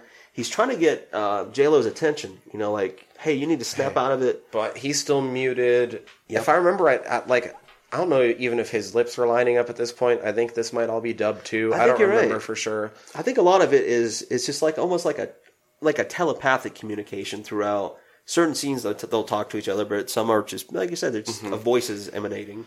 King Carl starts by getting his scissors. He does. He grabs his scissors. He's still humming a little melody, and he grabs Vince Vaughn by his britches, kind of jerking him around, and then he kind of pierces his stomach, like the bottom of his waistline. Yeah, and he gets in there. He makes got his him. little snip. Yeah, and then he gets his fingers in. He's Yeah, pulling out. he rips in like He's Montag. pulling a manti.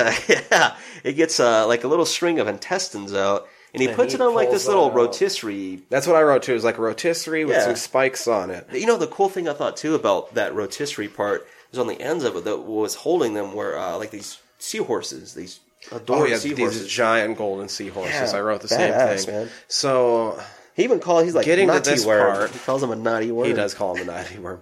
Getting to this part, it reminded me, like I mentioned in one of the earlier podcasts, like I was Yeah. the kid that was like sitting in the occult section of the library, like looking up all the weird facts, weird information, crazy shit.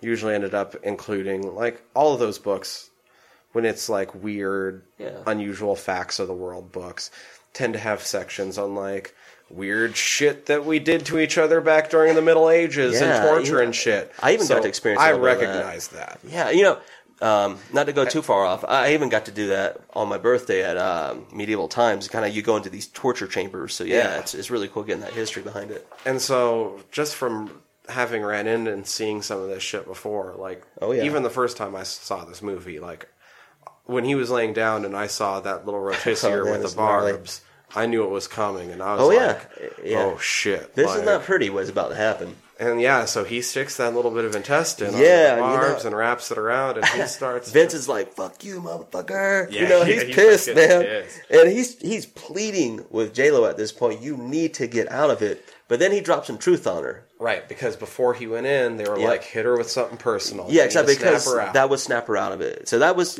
a cool piece of information that he got going in. That if he felt like she was too deep, throw something personal at her. Yep, you read her file. Throw Yep. something personal out. Yeah, and so he starts to mention to her that while she was in college, her baby brother got into a car accident, was in a coma for 6 months before he died, and then you can see her like her eyes start to well up.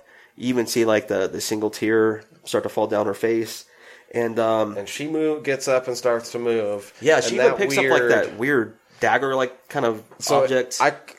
I kind of thought of it as a double-ended dildo dagger. Yeah, that's a good point. We've already seen dildos before in this film. It's like a miniature double-ended dildo, except each of the ends is pointy. Yeah, they're spiked. They're spiked.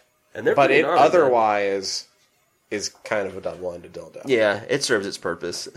But she does. She slowly creeps up behind King Carl as he's spinning Vince Vaughn's intestines. She stabs him right through the back of his shoulder. And you see he the just, point come out the front some. He's not having a good time. No, he stops everything he's doing. He stops the hum. He's not in a good mood anymore. You're right. And he turns around and, like I said, even Then before that, he even mocks Vince Vaughn. I thought it was kind of funny. He's like, "It's not real. It's not real." Yeah. I thought that shit was so funny. D'Onofrio is so good throughout all of this. Like, we keep just saying, like, what he's doing, but this Yeah. entire time he's, like, emoting. Yeah. And he's kind of, at times, He is in his almost character. prancing around. And, Yeah. like, he's doing things with his hands I and love his it. fingers. He's very and animated in his characters. Very animated. But yeah, when she stabs him, like I said, everything becomes silent. And then he lets out, like, this rapturous roar, like, and Right, it kind of goes voice like effects that. all over it again. Yeah, and then you can see, like, Vince Vaughn, he's shaking his face, and it's kind of like, I don't know, It's distorting. weirding out, distorting, Yeah, blurring exactly. together. Yeah, and he's still screaming. Apparently, I think he thinks it's real, too, because right after that happens, Catherine, J-Lo, is kind of hovering over Vince Vaughn, and I guess in just her Come on, street clothes. you're good. Yeah, like, you know, like, you're no longer in it. You're no longer being tortured. Don't worry about it. Snap out. Yeah, buddy. like he finally comes out of it, and he's like, "What the fuck happened?" And she's, you know, they're in the room now, surrounded by water. And it's just now a brand new room. Yeah, We like haven't these seen this platforms one. too. Like they're on a little platform. I thought this room looked pretty cool. Yeah, I thought it was but cool. I thought it suffered a little bit from parts of it needed to be CG to work. Yeah. and that worked against it a little bit. And But I even think maybe like there's some other films I felt like what we're about to see with those phantoms coming up. I've seen that before. Mm-hmm. Maybe in some other films with that CG still served its purpose, like in 13 Ghosts, maybe a little bit. oh right, I like that movie. Yeah, I like that movie too. But yeah, you do. You can see Vince Vaughn kind of examining himself because his intestines, his stomach is back, you know, and like I said, while he's doing that, you see the young Carl again. He's like on another platform in front of them, and then you see He's still kind of being shy and hiding. yeah, a little bit. he is because he's got a new character in his mind now too. He's being shy, but like I said, you see this huge holding cell, this tank, and then you see like this 3D cube spinning beside it too, with these ghost-like phantom figures in it. Yeah, It seemed to me when I was looking at it like the big one is the cell. yeah, absolutely. And it the is. little cube is the death videos. I didn't think about that. That's a Because good point. because yeah. the images even looked a little bit different because the gal in the It's cell spinning as well, yeah. kind of had a ghostly Yeah, maybe that's where that TV pallor monitor or a was. ghostly kind of translucency to her as well, but it wasn't the same kind of ghosty. Yeah. The other one looked like it was a little bit more like staticked over, like his Exactly. shitty screen and stuff. Exactly, and that kind of makes me think maybe the cube in that scene was the TV monitors, like, Yeah. so that were playing the victims, you know, while they were getting filmed. But yeah, that's pretty cool. Yeah, so like I said, he's the little Carl is beside the cell, and then like I said, the little cube in the scene, and at this point, I think Vince Vaughn is starting to walk towards them, kind of inspecting them, and J-Lo is trying to comfort the young Carl. You know, at this point, I think she's trying to make him feel comfortable that they're in there, like they're explaining that he's a friend, being Vince Vaughn. Like, And he Vince has nothing Vaughn's to worry like, about. I'm on the fucking job. Yeah, he's playing super detective. Like, he's possibly starting to piece this stuff together, figuring this shit out. And he looks down onto the base of the holding cell. Yeah, thing. exactly. She even J-Lo even asked, you know, is this where he keeps them? Like, she's figuring this out too. But yeah, Vince Vaughn starts to see and that. when she then also hugs him, She does. She embraces him. and when she does that, you see little Carl's bleeding. Yeah, he is. Same 'Cause spot he's where Carl. Yeah, the whole time through, whatever happens to whichever personification of Carl in that dream state happens to all the Carls that we see. And she kind of notices that too. Yeah, 'cause you and do- she kind of seems like she puts it aside for the second because She does. she's like, she doesn't want to scare him with the fact that he's got blood on his back. But at the same time, while Vince Vaughn is playing detective, he notices those etchings, that insignia that was on that hoisting machine. And he's like, we got to get out. I know where she's at. Yeah, this... And we can trace this now. This is happening. And while that's happening, too, J-Lo, while she's embracing the young Carl, she's not ready to come out because she feels like she's getting so close to connecting with him that this is not the right time. But like Vince Vaughn is adamant. She's like, "What are you doing?" But then when he breaks free of her, the young Carl, you also see the King Carl doing a handstand in the corner of that water. And the way I thought of it was he. Did you ever play any Soul Calibur? I did. Voldo? Yes. He did look like Voldo. He Voldoed from the corner, went from this handstand very nimbly to like his feet. He does like a little. I don't know. I won't say a somersault, but out of like that forward, very like slow a spring, forward, like a small spring. Yeah. And he does like that little prance too, like like sneaking up behind him. Well, yeah, and then he prances. Now, I didn't write that this was King Carl. I thought that this was another version of Demon Carl myself. But I wonder if that. Yeah, but I mean, King Carl also works with how he was dressed. So yeah, but it wasn't like he wasn't still adorned in the crown or the cape. No, he was just like maybe almost like you said in the Voldo kind of style. Yeah, that's a good way to describe it. But he prances out from the corner. And he grabs little Carl. He does. He as snatches they get him the up. hell out of there. And yeah, exactly. He snatches up little Carl, goes back into that little corner he was in, and then Vince Vaughn pushes that microchip on J-Lo's hand, and then they're back out, back into the lab. Okay, so yeah, we're back into the control room right after Vince Vaughn initiates the microchip. Right, and he's just up and going. Yeah, he's up and going. Actually, it shows them kind of suspended, and once they raise those tables, well, yeah, he's like ready. But comparatively, because like J-Lo's still kind of out of it. Yeah, she's out of it. Carl, of course, he's comatose. I think even Valentine's still in the corner or whatever. But yeah, Vince Vaughn's the first one. And it's understandable that J-Lo's out of it because she was just a slave for a little bit. Yeah, she's been in there a long time. We saw before though that like she's always kind of hazy coming out of it. Yeah, but Vince she takes Vaughn, a toll. He's just like. Yeah, he's like, get me the fuck out this suit. I don't care. Yeah. I'm done. Let's do this. Yeah, he's ready to get out. And then I think he even looks over and asks if Catherine's okay. But yeah, he asks him to get out of the suit. And when he does that, it triggers to the next scene, which goes back to the Julia girl, the Hickson girl, that's in that tank. The shower heads are on full blast. This time, too, it kind of cues down to the drainage thing that's in there. And then it just kind of, boom, the water burst up out of it. So now she's really in panic mode. She's still banging on the glass like, get me out. But, no luck. It's not looking good. Yeah, so as she's doing that, it jumps once again back to the detectives that were initially outside of Carl's home where they captured him. This time, it goes back to Tim Roth, who we call Ramsey. The character's name's Ramsey. And Detective Cole, who's played by Dean Norris once again. I think he gets a phone call, or there's a call that's being made to Cole. Ramsey asks Novak, which is Vince Vaughn, if he's all right, what happened inside. He starts to explain to him, he knows how to find Julia. So when he makes that phone call, he's like, Cole, I want you to go back inside the house. I want you to look for something. When you're inside and you're in the basement, call me back. Yeah. And then Ramsey's kind of like he's like, maybe you should get checked by Dr. Kent. He's like, let's fucking do this. Yeah. Well, Ramsey's kind of like he's not sure if Vince Vaughn is actually imagining this stuff.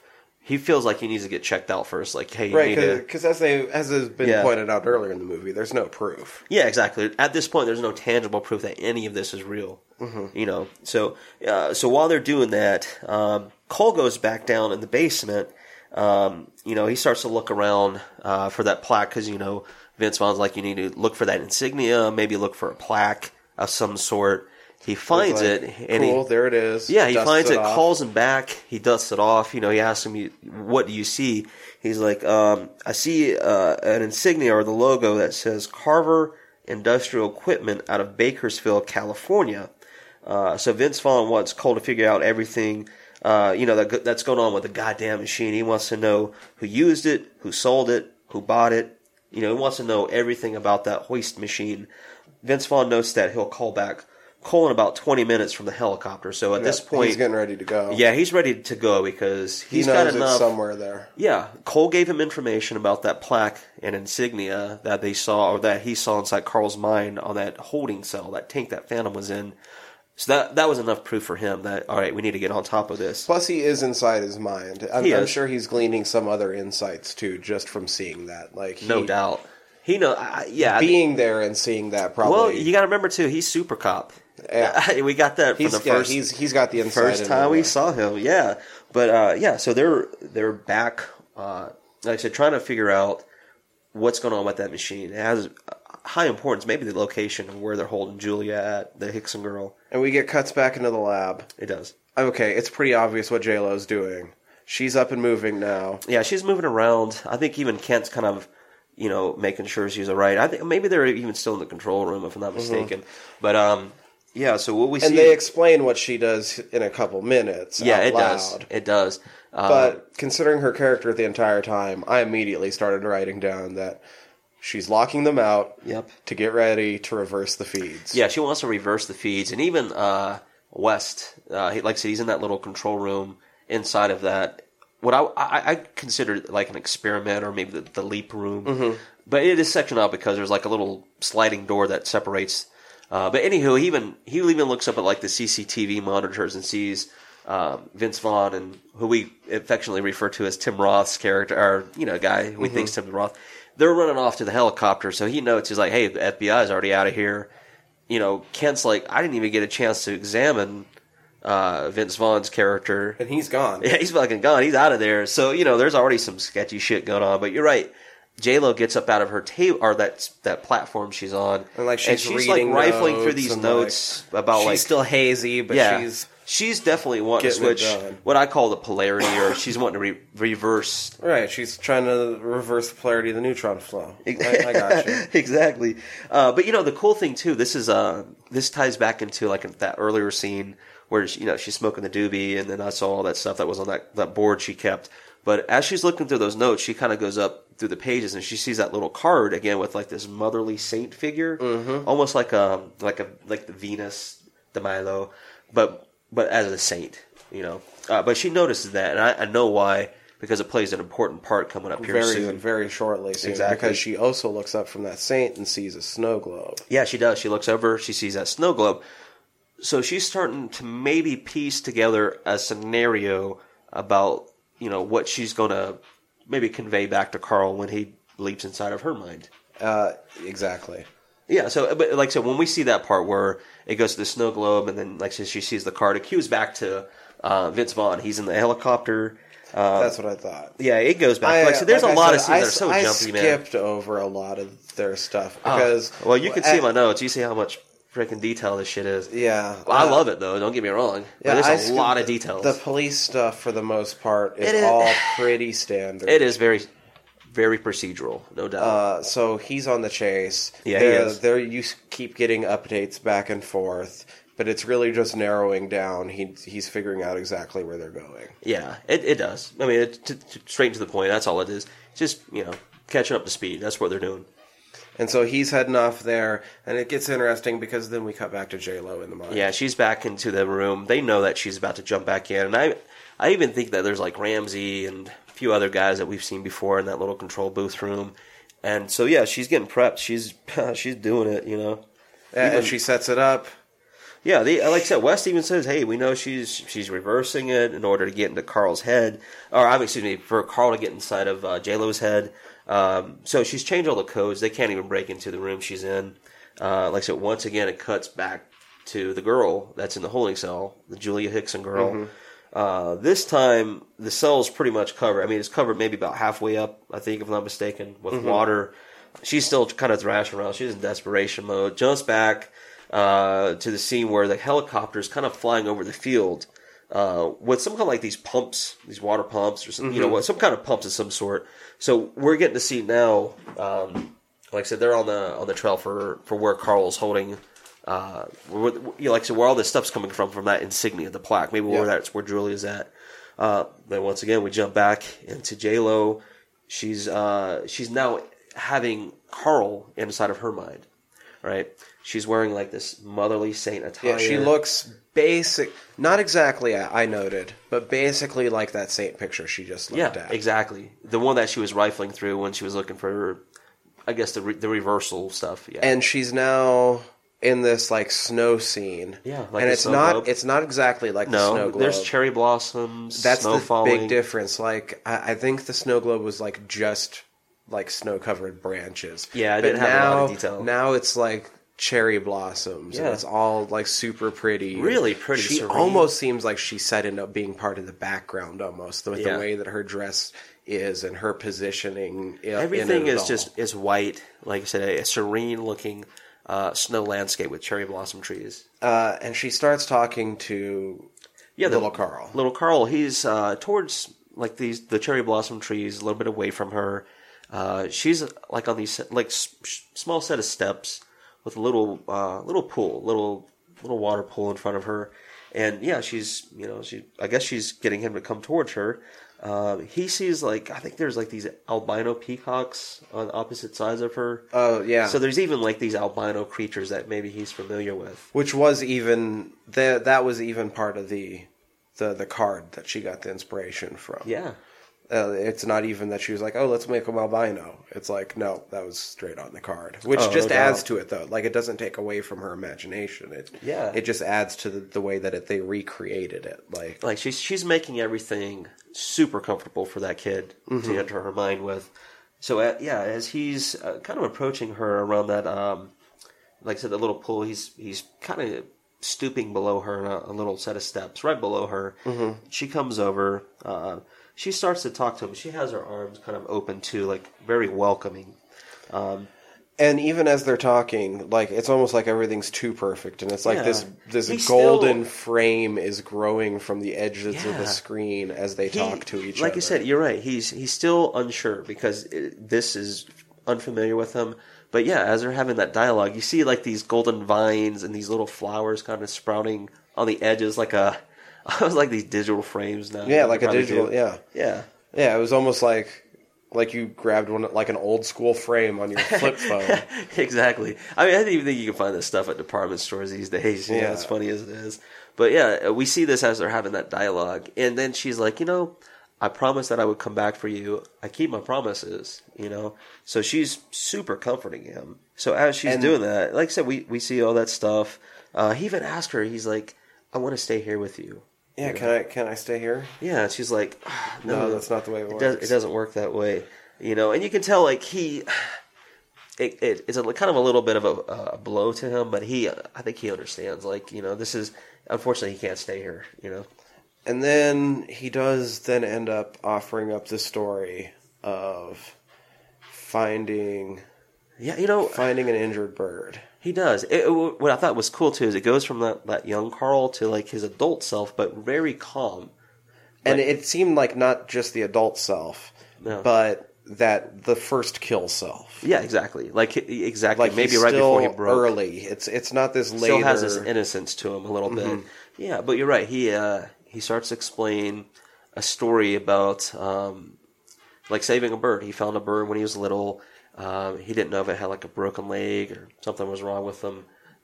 He mentions, I think that his father knew that he had the bird. Well, if his father knew, he knew something terrible was going to happen. So he drowned the bird to save it from his father. So what he's trying to convey at this point is that he wants her to kind of end his suffering in that manner, maybe with the water and the sink and stuff so like that the bad him doesn't. Exactly. Like I said, that was maybe the point where that was the resolving point. Like, this is the way to help save me. He felt like he saved the bird, and he wants her to do that to him. Like, he wants her to save him, and even the little Carl, too. And she starts to refuse. Yeah, she's not down with that at all. But then the scene darkens. Yeah, it does. It starts getting really ominous. The lights, dim. The whole setting starts to dim, like almost a shadowy kind of dimming. And he's just like, he found me. Yeah, he switches back to his young self. Me. Exactly. You even see like a tarantula crawling up his back. Yeah, you start seeing like bugs. It's like this millipede and this beetle on his hands. There's suddenly snakes in the water and exactly. shit. Everything's going dark at this point. And you're right, he even mentions that he always finds me. The monster at this point, too, is what I would say. And that little pool that like is right next to him. Oh, I loved this effect. Super gnarly, man. I loved how cool this looked because it's like blood billows into the water from one of the Super sides. awesome. But then the blood sort of comes to the surface and forms almost like scales. Yeah, like these scaly shingles, what have you. That were kind of reminiscent of the suits, too, that they were wearing. Oh, yeah, absolutely. They certainly were.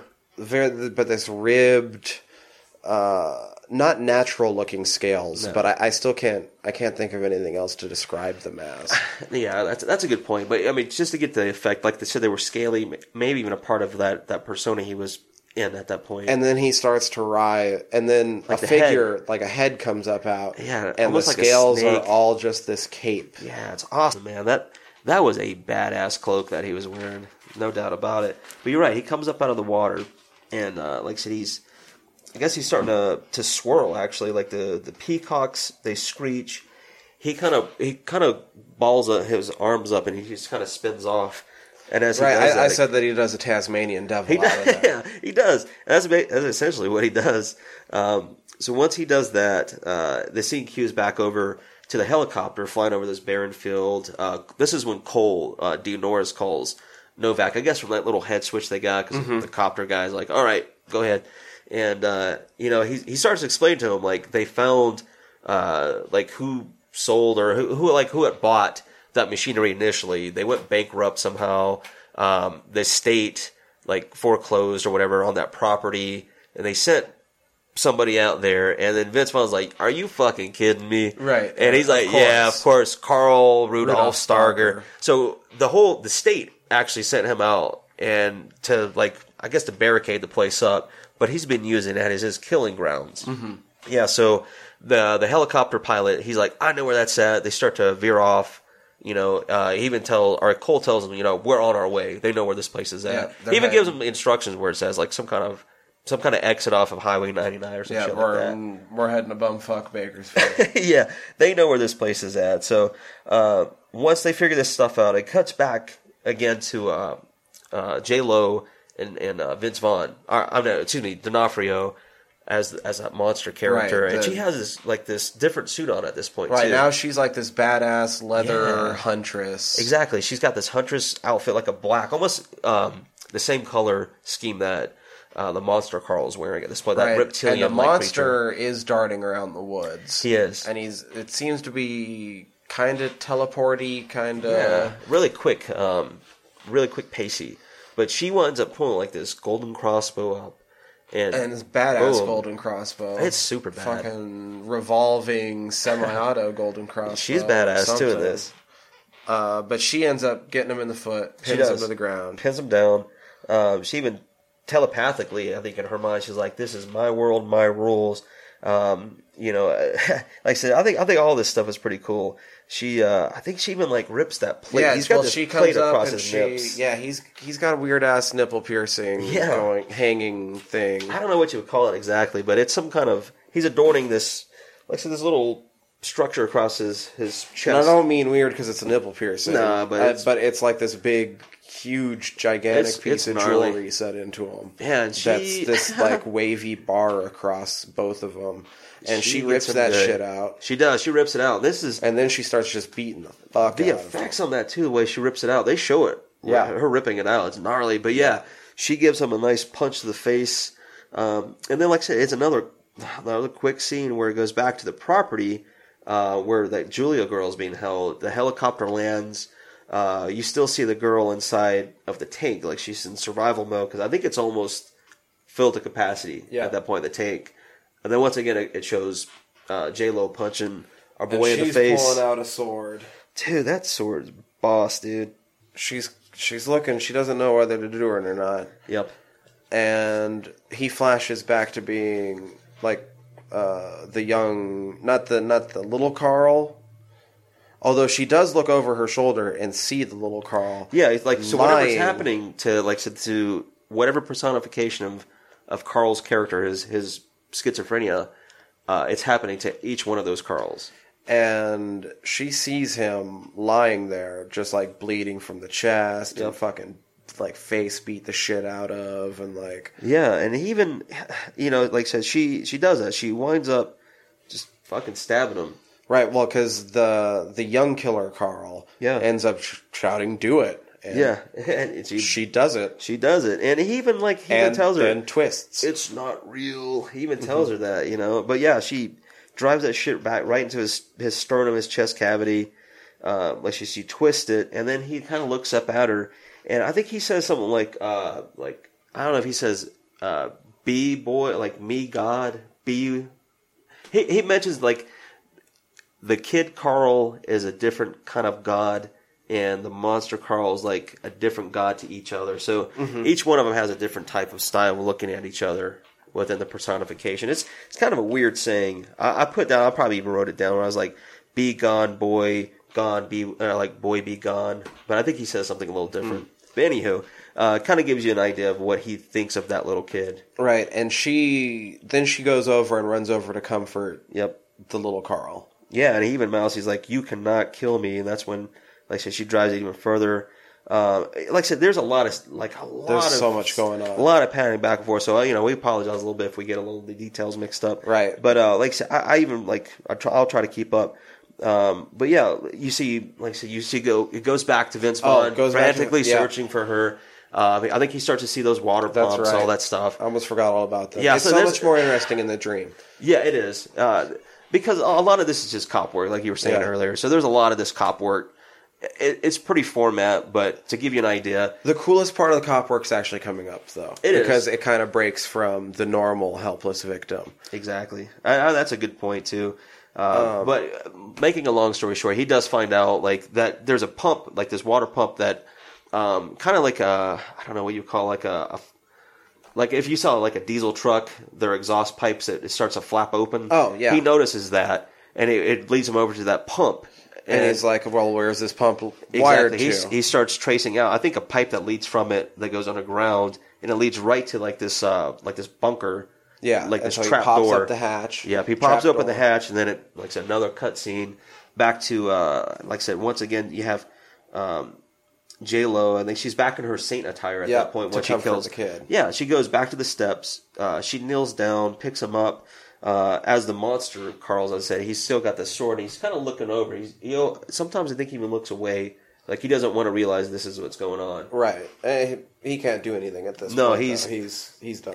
Yeah, exactly. So she does. She lifts him up, kind of like a baby, and then the whole world starts to illuminate again. Her dream world starts to come brightens. Back. Exactly. And it's back to being all bright and shiny, happy. And she basically, like, rebaptizes him. Yeah, she's telling him, it's okay.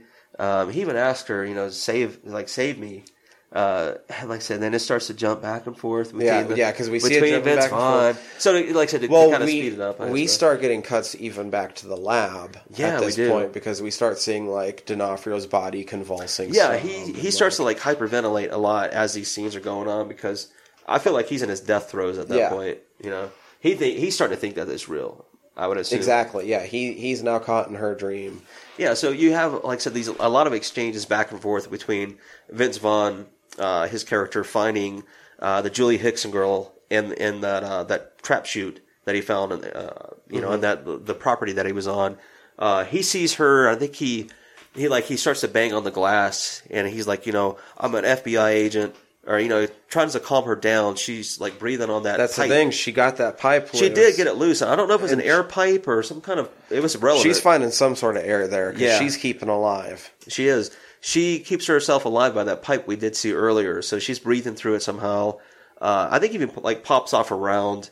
Yeah, he unloads his clip, and it's still not doing it, not quite doing it, not quite doing it. He empties his clip, and it seems like it might have got weakened, though. So he busts off a big-ass pipe. Yeah, he finds a huge pipe that's kind of, it's conveniently propped up against the wall that he's near.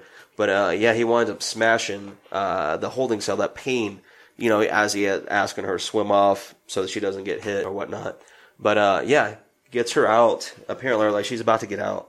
Then once again we go see J-Lo. She's still holding the young Carl right in that pool. She's, I guess she's reenacting that baptism scene, like where it all started.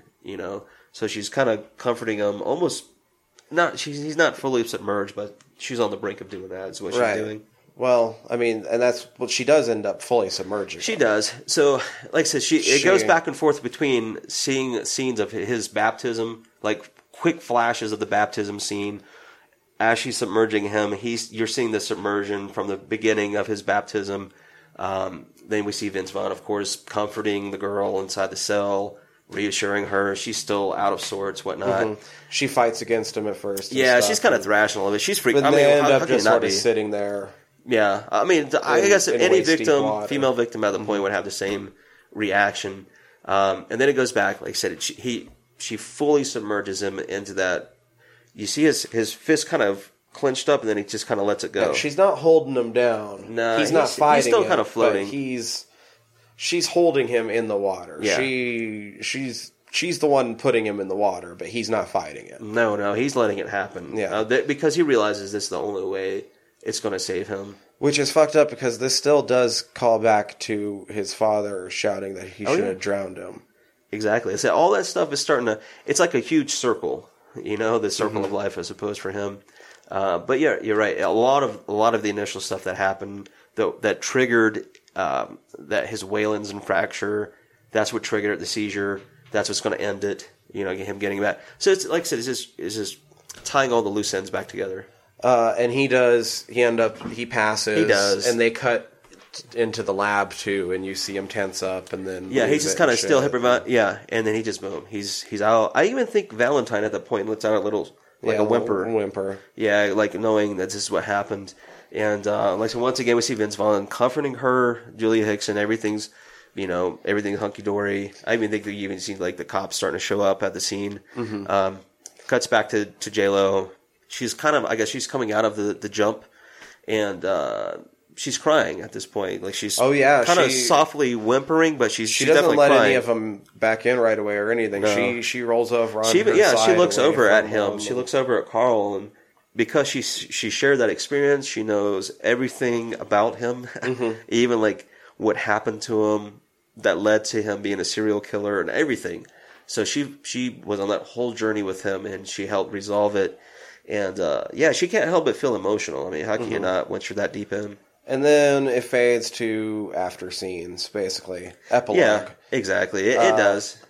They're at Carl's house. Yeah, they're at his house. Cataloging all the crazy shit. Yeah, you even see I think Vince Vaughn and the guy who played Ramsey, the Tim Roth guy. They're upstairs, and Vince Vaughn sees a book open, of course, to the scene where he was getting rotisserie, his guts, his intestines. So another maybe tangible piece of evidence that this is really what happened. Not only that, but this is what happened to me, and this is the reference. This is where he got it from. This is where he got that. This is because all makes sense inside the dreamscape. Because J-Lo shows up. Yeah. And they're like, hey. He points out, there's somebody down there who wants to see you. He comes outside. Don't you think it's weird? She's adopting the dog. Yeah, you do see the Valentine dog on like the passenger side of this little hoopty blue car, whatever. And so they have a little short dialogue. They're glad to see each other. He doesn't look the same. How long are you going to be a civilian? The Bureau's convinced that it was a drug-fueled mind bender. Yeah, it's basically what they're writing it off as, that it was just good old-fashioned cop work. Convinced him he remembered something that he already knew and put deep the down. pieces together. Exactly. Exactly. So even which is, I think it's still relevant to these days, like cops are just, law enforcement or authoritarian figures, like they'll just, nope, this is the way we did it, and this is, nope. Everything else is just in your mind. But like you said, like he says he doesn't quite remember everything. Like it's like flashes. You're right. Like, he's like, I remember some things, but it's all hazy. It comes in and out. Like, and I can kind of see that, but it's interesting because when he like comes out of maybe the initial jump and goes back in, etc. When they change, he seems a little bit more coherent, even when like he's boarding the chopper and piecing everything together. He's ready to go. So it's kind of hard to believe it a little bit that he's still fuzzy, but I can understand it. Maybe just a first story, But I mean, and maybe that's why J-Lo does so good, is because she does go deep in enough that it affects her so deeply. Yeah, that's a good point, because he didn't really experience the whole No, ride. He was still kind of investigator mode the entire time. That's a good way of looking at it. But yeah, like I said, to sum it up, they're just having a little dialogue back and forth. Yeah, they can have a little back and forth, you find out, Yeah, he's like on, I guess, like suspended leave or whatever he's not really sure. They're going to have to wrap it up before he can go back to work. She's going to reverse the flow with Mr. E, or at least that's what it sounds like is going to happen. Yeah, so, she's basically like, all right, this is hello and goodbye. Wish you the best of luck. So once we leave that scene from that little crime scene, we hear I think there's like a school bell that rings and lets those school children out. I think that's what breaks up Right, the conversation. because he was living right across the street from a school. Yeah, go figure. But yeah, I think that's what kind of breaks up their like hello goodbye scenarios. And she even says that she's going to take the dog. Which, that also weirded me out, because that freaked me the fuck out, because I live right next door to a school. Yeah. And even though I was watching this movie at 11 at night, I didn't put it together that that's where it happened right away. Yep. And I was wondering why the fuck they were testing their goddamn That's funny. bell Yeah, at midnight that's funny. when normal people are trying to sleep. Go figure, man. I'm like, that's you funny. dickwads. And then I'm like, oh, wait, no, that's in the movie. I'm sorry. I just, maybe I need to sleep. That's funny. But, true story. But, yeah, like I said, so basically, we're getting to the point where it's kind of, the film's almost wrapping itself up. Like, so, But they leave you with one last big, beautiful sight. They do. Like I said, it's not the end quite yet. It goes to, I guess, the beginning of the movie, the scene where she's in the desert. This time, I think she's putting up the sailboat in a tree, like a little, I don't know, what have you. And you see this, I guess it's like a drape of some, like a cloth, a big cloth wraps around these trees that surround that single and as tree. it's blowing in the wind, it's the waves under the boat as you look at giving it. the effect, of the sailboat. Exactly. And then she starts to walk towards what we see, Mr. E, the kid Edward Baines. Mm-hmm. And I'm not sure if she's the one who's reflecting the light back on him, if I'm not mistaken, because it's back in her mind, because they have reversed those polarities. So you still have a little bit of the snow effect from like the snow globe. Right, and the cherry blossom trees. again. Yeah, exactly. And so, it was just a really pretty scene. really pretty. And I like sort of the symbolism, and like he had this broken boat, and she showed him how it can still be a boat. It doesn't work quite the same, but it can still be a boat. Yeah, she's giving him the effect that, hey, we don't have to be on the boat to enjoy the sail. Mm-hmm. Yeah, good point. She's wrapping it up.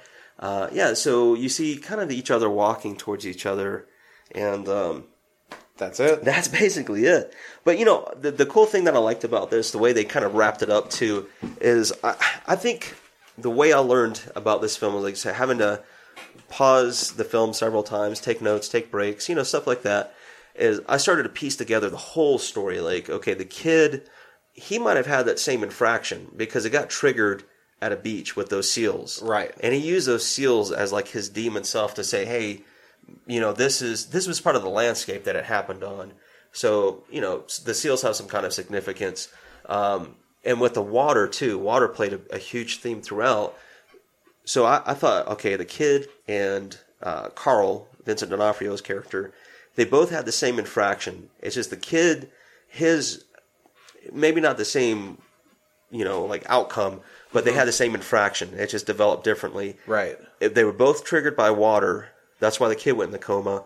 It eventually caught up with Carl. That's why he went in the coma. Well, Carl basically was essentially hearing another voice I was having him killed deep in his head. And even I think the kid with the Maki lock, that was his demon. That's his demon. Yeah. His demon, though, they specifically mentioned it earlier on, like, instead of, like, having these weird, like, sexual urges and different killing upbringing urges, definitely makes he just can't move. Yeah, no, he's exactly his body cut off, his mind is cut off from his mind, basically. You're right. They do make that mention at the very beginning of the film that he's disconnected from his body.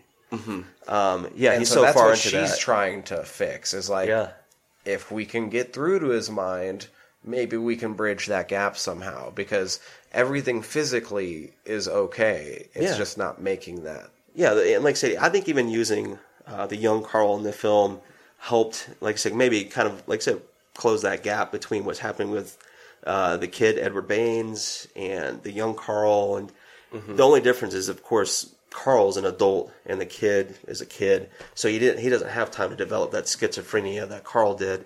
So they're going to nip Because it in the they bud. did mention that it comes on quickly, at least Yeah. as compared. Oh yeah, something has to Otherwise. trigger it, and I think even that doctor mentioned, like I said, it has to do with water sometimes, and it's even in utero, so we know it's a born illness.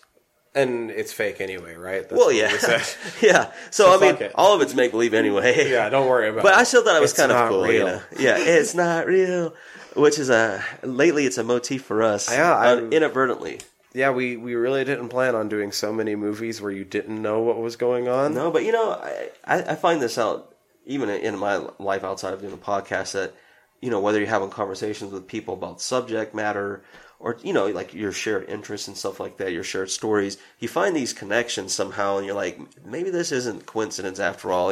We maybe are more connected than we think so. So do we know what's going on? Oh, yeah. We know what's going on once again because we once again managed to choose a movie beforehand. Yeah, we did. Actually, we chose it like 20 minutes ago. We did. We discussed it, and we even we mentioned that we typically won't tip our hats on the next movie that we want to review, but if we come up with it, we might as well, so that way you guys are prepared. And another note with the film that we're about to review, one of the actors in this movie, she's recently had a birthday over the weekend. That's true. That's true. Bill Moseley. Right. The next movie we will be doing will be Texas Chainsaw Massacre 2. Yes, Part 2. I like I said, we love Part 1. It's probably got so much fanfare that some of the other ones get overlooked. Right. Some of the other ones get overlooked. The other one's such a classic. Oh, yeah. Everybody, No doubt. it's already been looked at by numerous other so you sources. name Like, it. we wouldn't necessarily be bringing too much new to the table. Not to I- say that yeah. we'll avoid it forever, No, it probably, eventually down the line we'll get to it. but two is something special. It is. And one of the stars of 2, as you mentioned, Bill Moseley, Moseley, had yep. a birthday very recently. Happy birthday, Bill Moseley. Happy birthday. He's very much in the horror scene, and especially we're sure more to see recently. him. We're sure to see him pop up in a couple other movies that we'll cover in We've the even future. mentioned a few of them. Next will be Texas Chainsaw Massacre 2. I'm very much looking forward to it. I love this movie. Super looking forward to this one. It's so much fun. One thing I like about this too is they have Dennis Hopper. And Dennis Hopper, the late great Dennis Hopper, I do not unfortunately, like anything with King Dennis Koopa Hopper. himself. Yeah, Koopa Troopa. But we shouldn't say too much about them No. now. We'll get into it then. I'm sure we'll end up with another 3-hour episode off of that as well. Yeah, we had a lot to say. This was a film that had a lot of detail that we just covered. I felt like sometimes maybe I was missing some stuff, but it's okay because you still There was get just so an much. idea. This movie is very truly a visual feast, first and foremost. Yeah, those are the strongest parts of the movie. Like I said, and too with the visual stunning aspects of it, has a pretty good story. The acting is not bad. I mean, it's not, like I said, still not your A-list celebrities, but it's a strong cast. They get the job done. J-Lo does a great job at this film, even though some of her later films kind of slacked a little bit. And like we said, maybe on the edge of more of a suspense rather Yeah. than horror film. However, Has the elements. Carl's scary, especially once you're in there. Like those you're in his head and he's Yeah. in control. It is, And that's bad why shit happens. I feel if like you're not. So like maybe we should. If I had to give some ideas of some of the movies that are similar to this movie, if you're familiar with them, some of the movies that came straight to mind were like Seven was one of the movies I thought about. I thought of like maybe if you're familiar with Silence of the Lambs, you're kind of this familiar is with that very kind of stuff. Silence of the Lambs-esque. Even like with some of the mind stuff, like the movie The Jacket was one I thought about. And even maybe some of the scenery, not necessarily the movie plot and everything. I thought of Pan's Labyrinth a little bit too. I could see that. With Yeah, the very dream much. sequences and stuff like that. But it's like just because you kind of a representation of some of the movies that are similar. So if you're familiar with some of those, you would definitely be probably more than willing to watch this one. I would expect. Yeah, but no, I'm so excited for Texas Chainsaw. Dude, it's gonna be a lot of fun. Too. But in order to hear that, you will have to keep listening to us. Yeah. And in order to keep listening to us, we try to make it easy on you.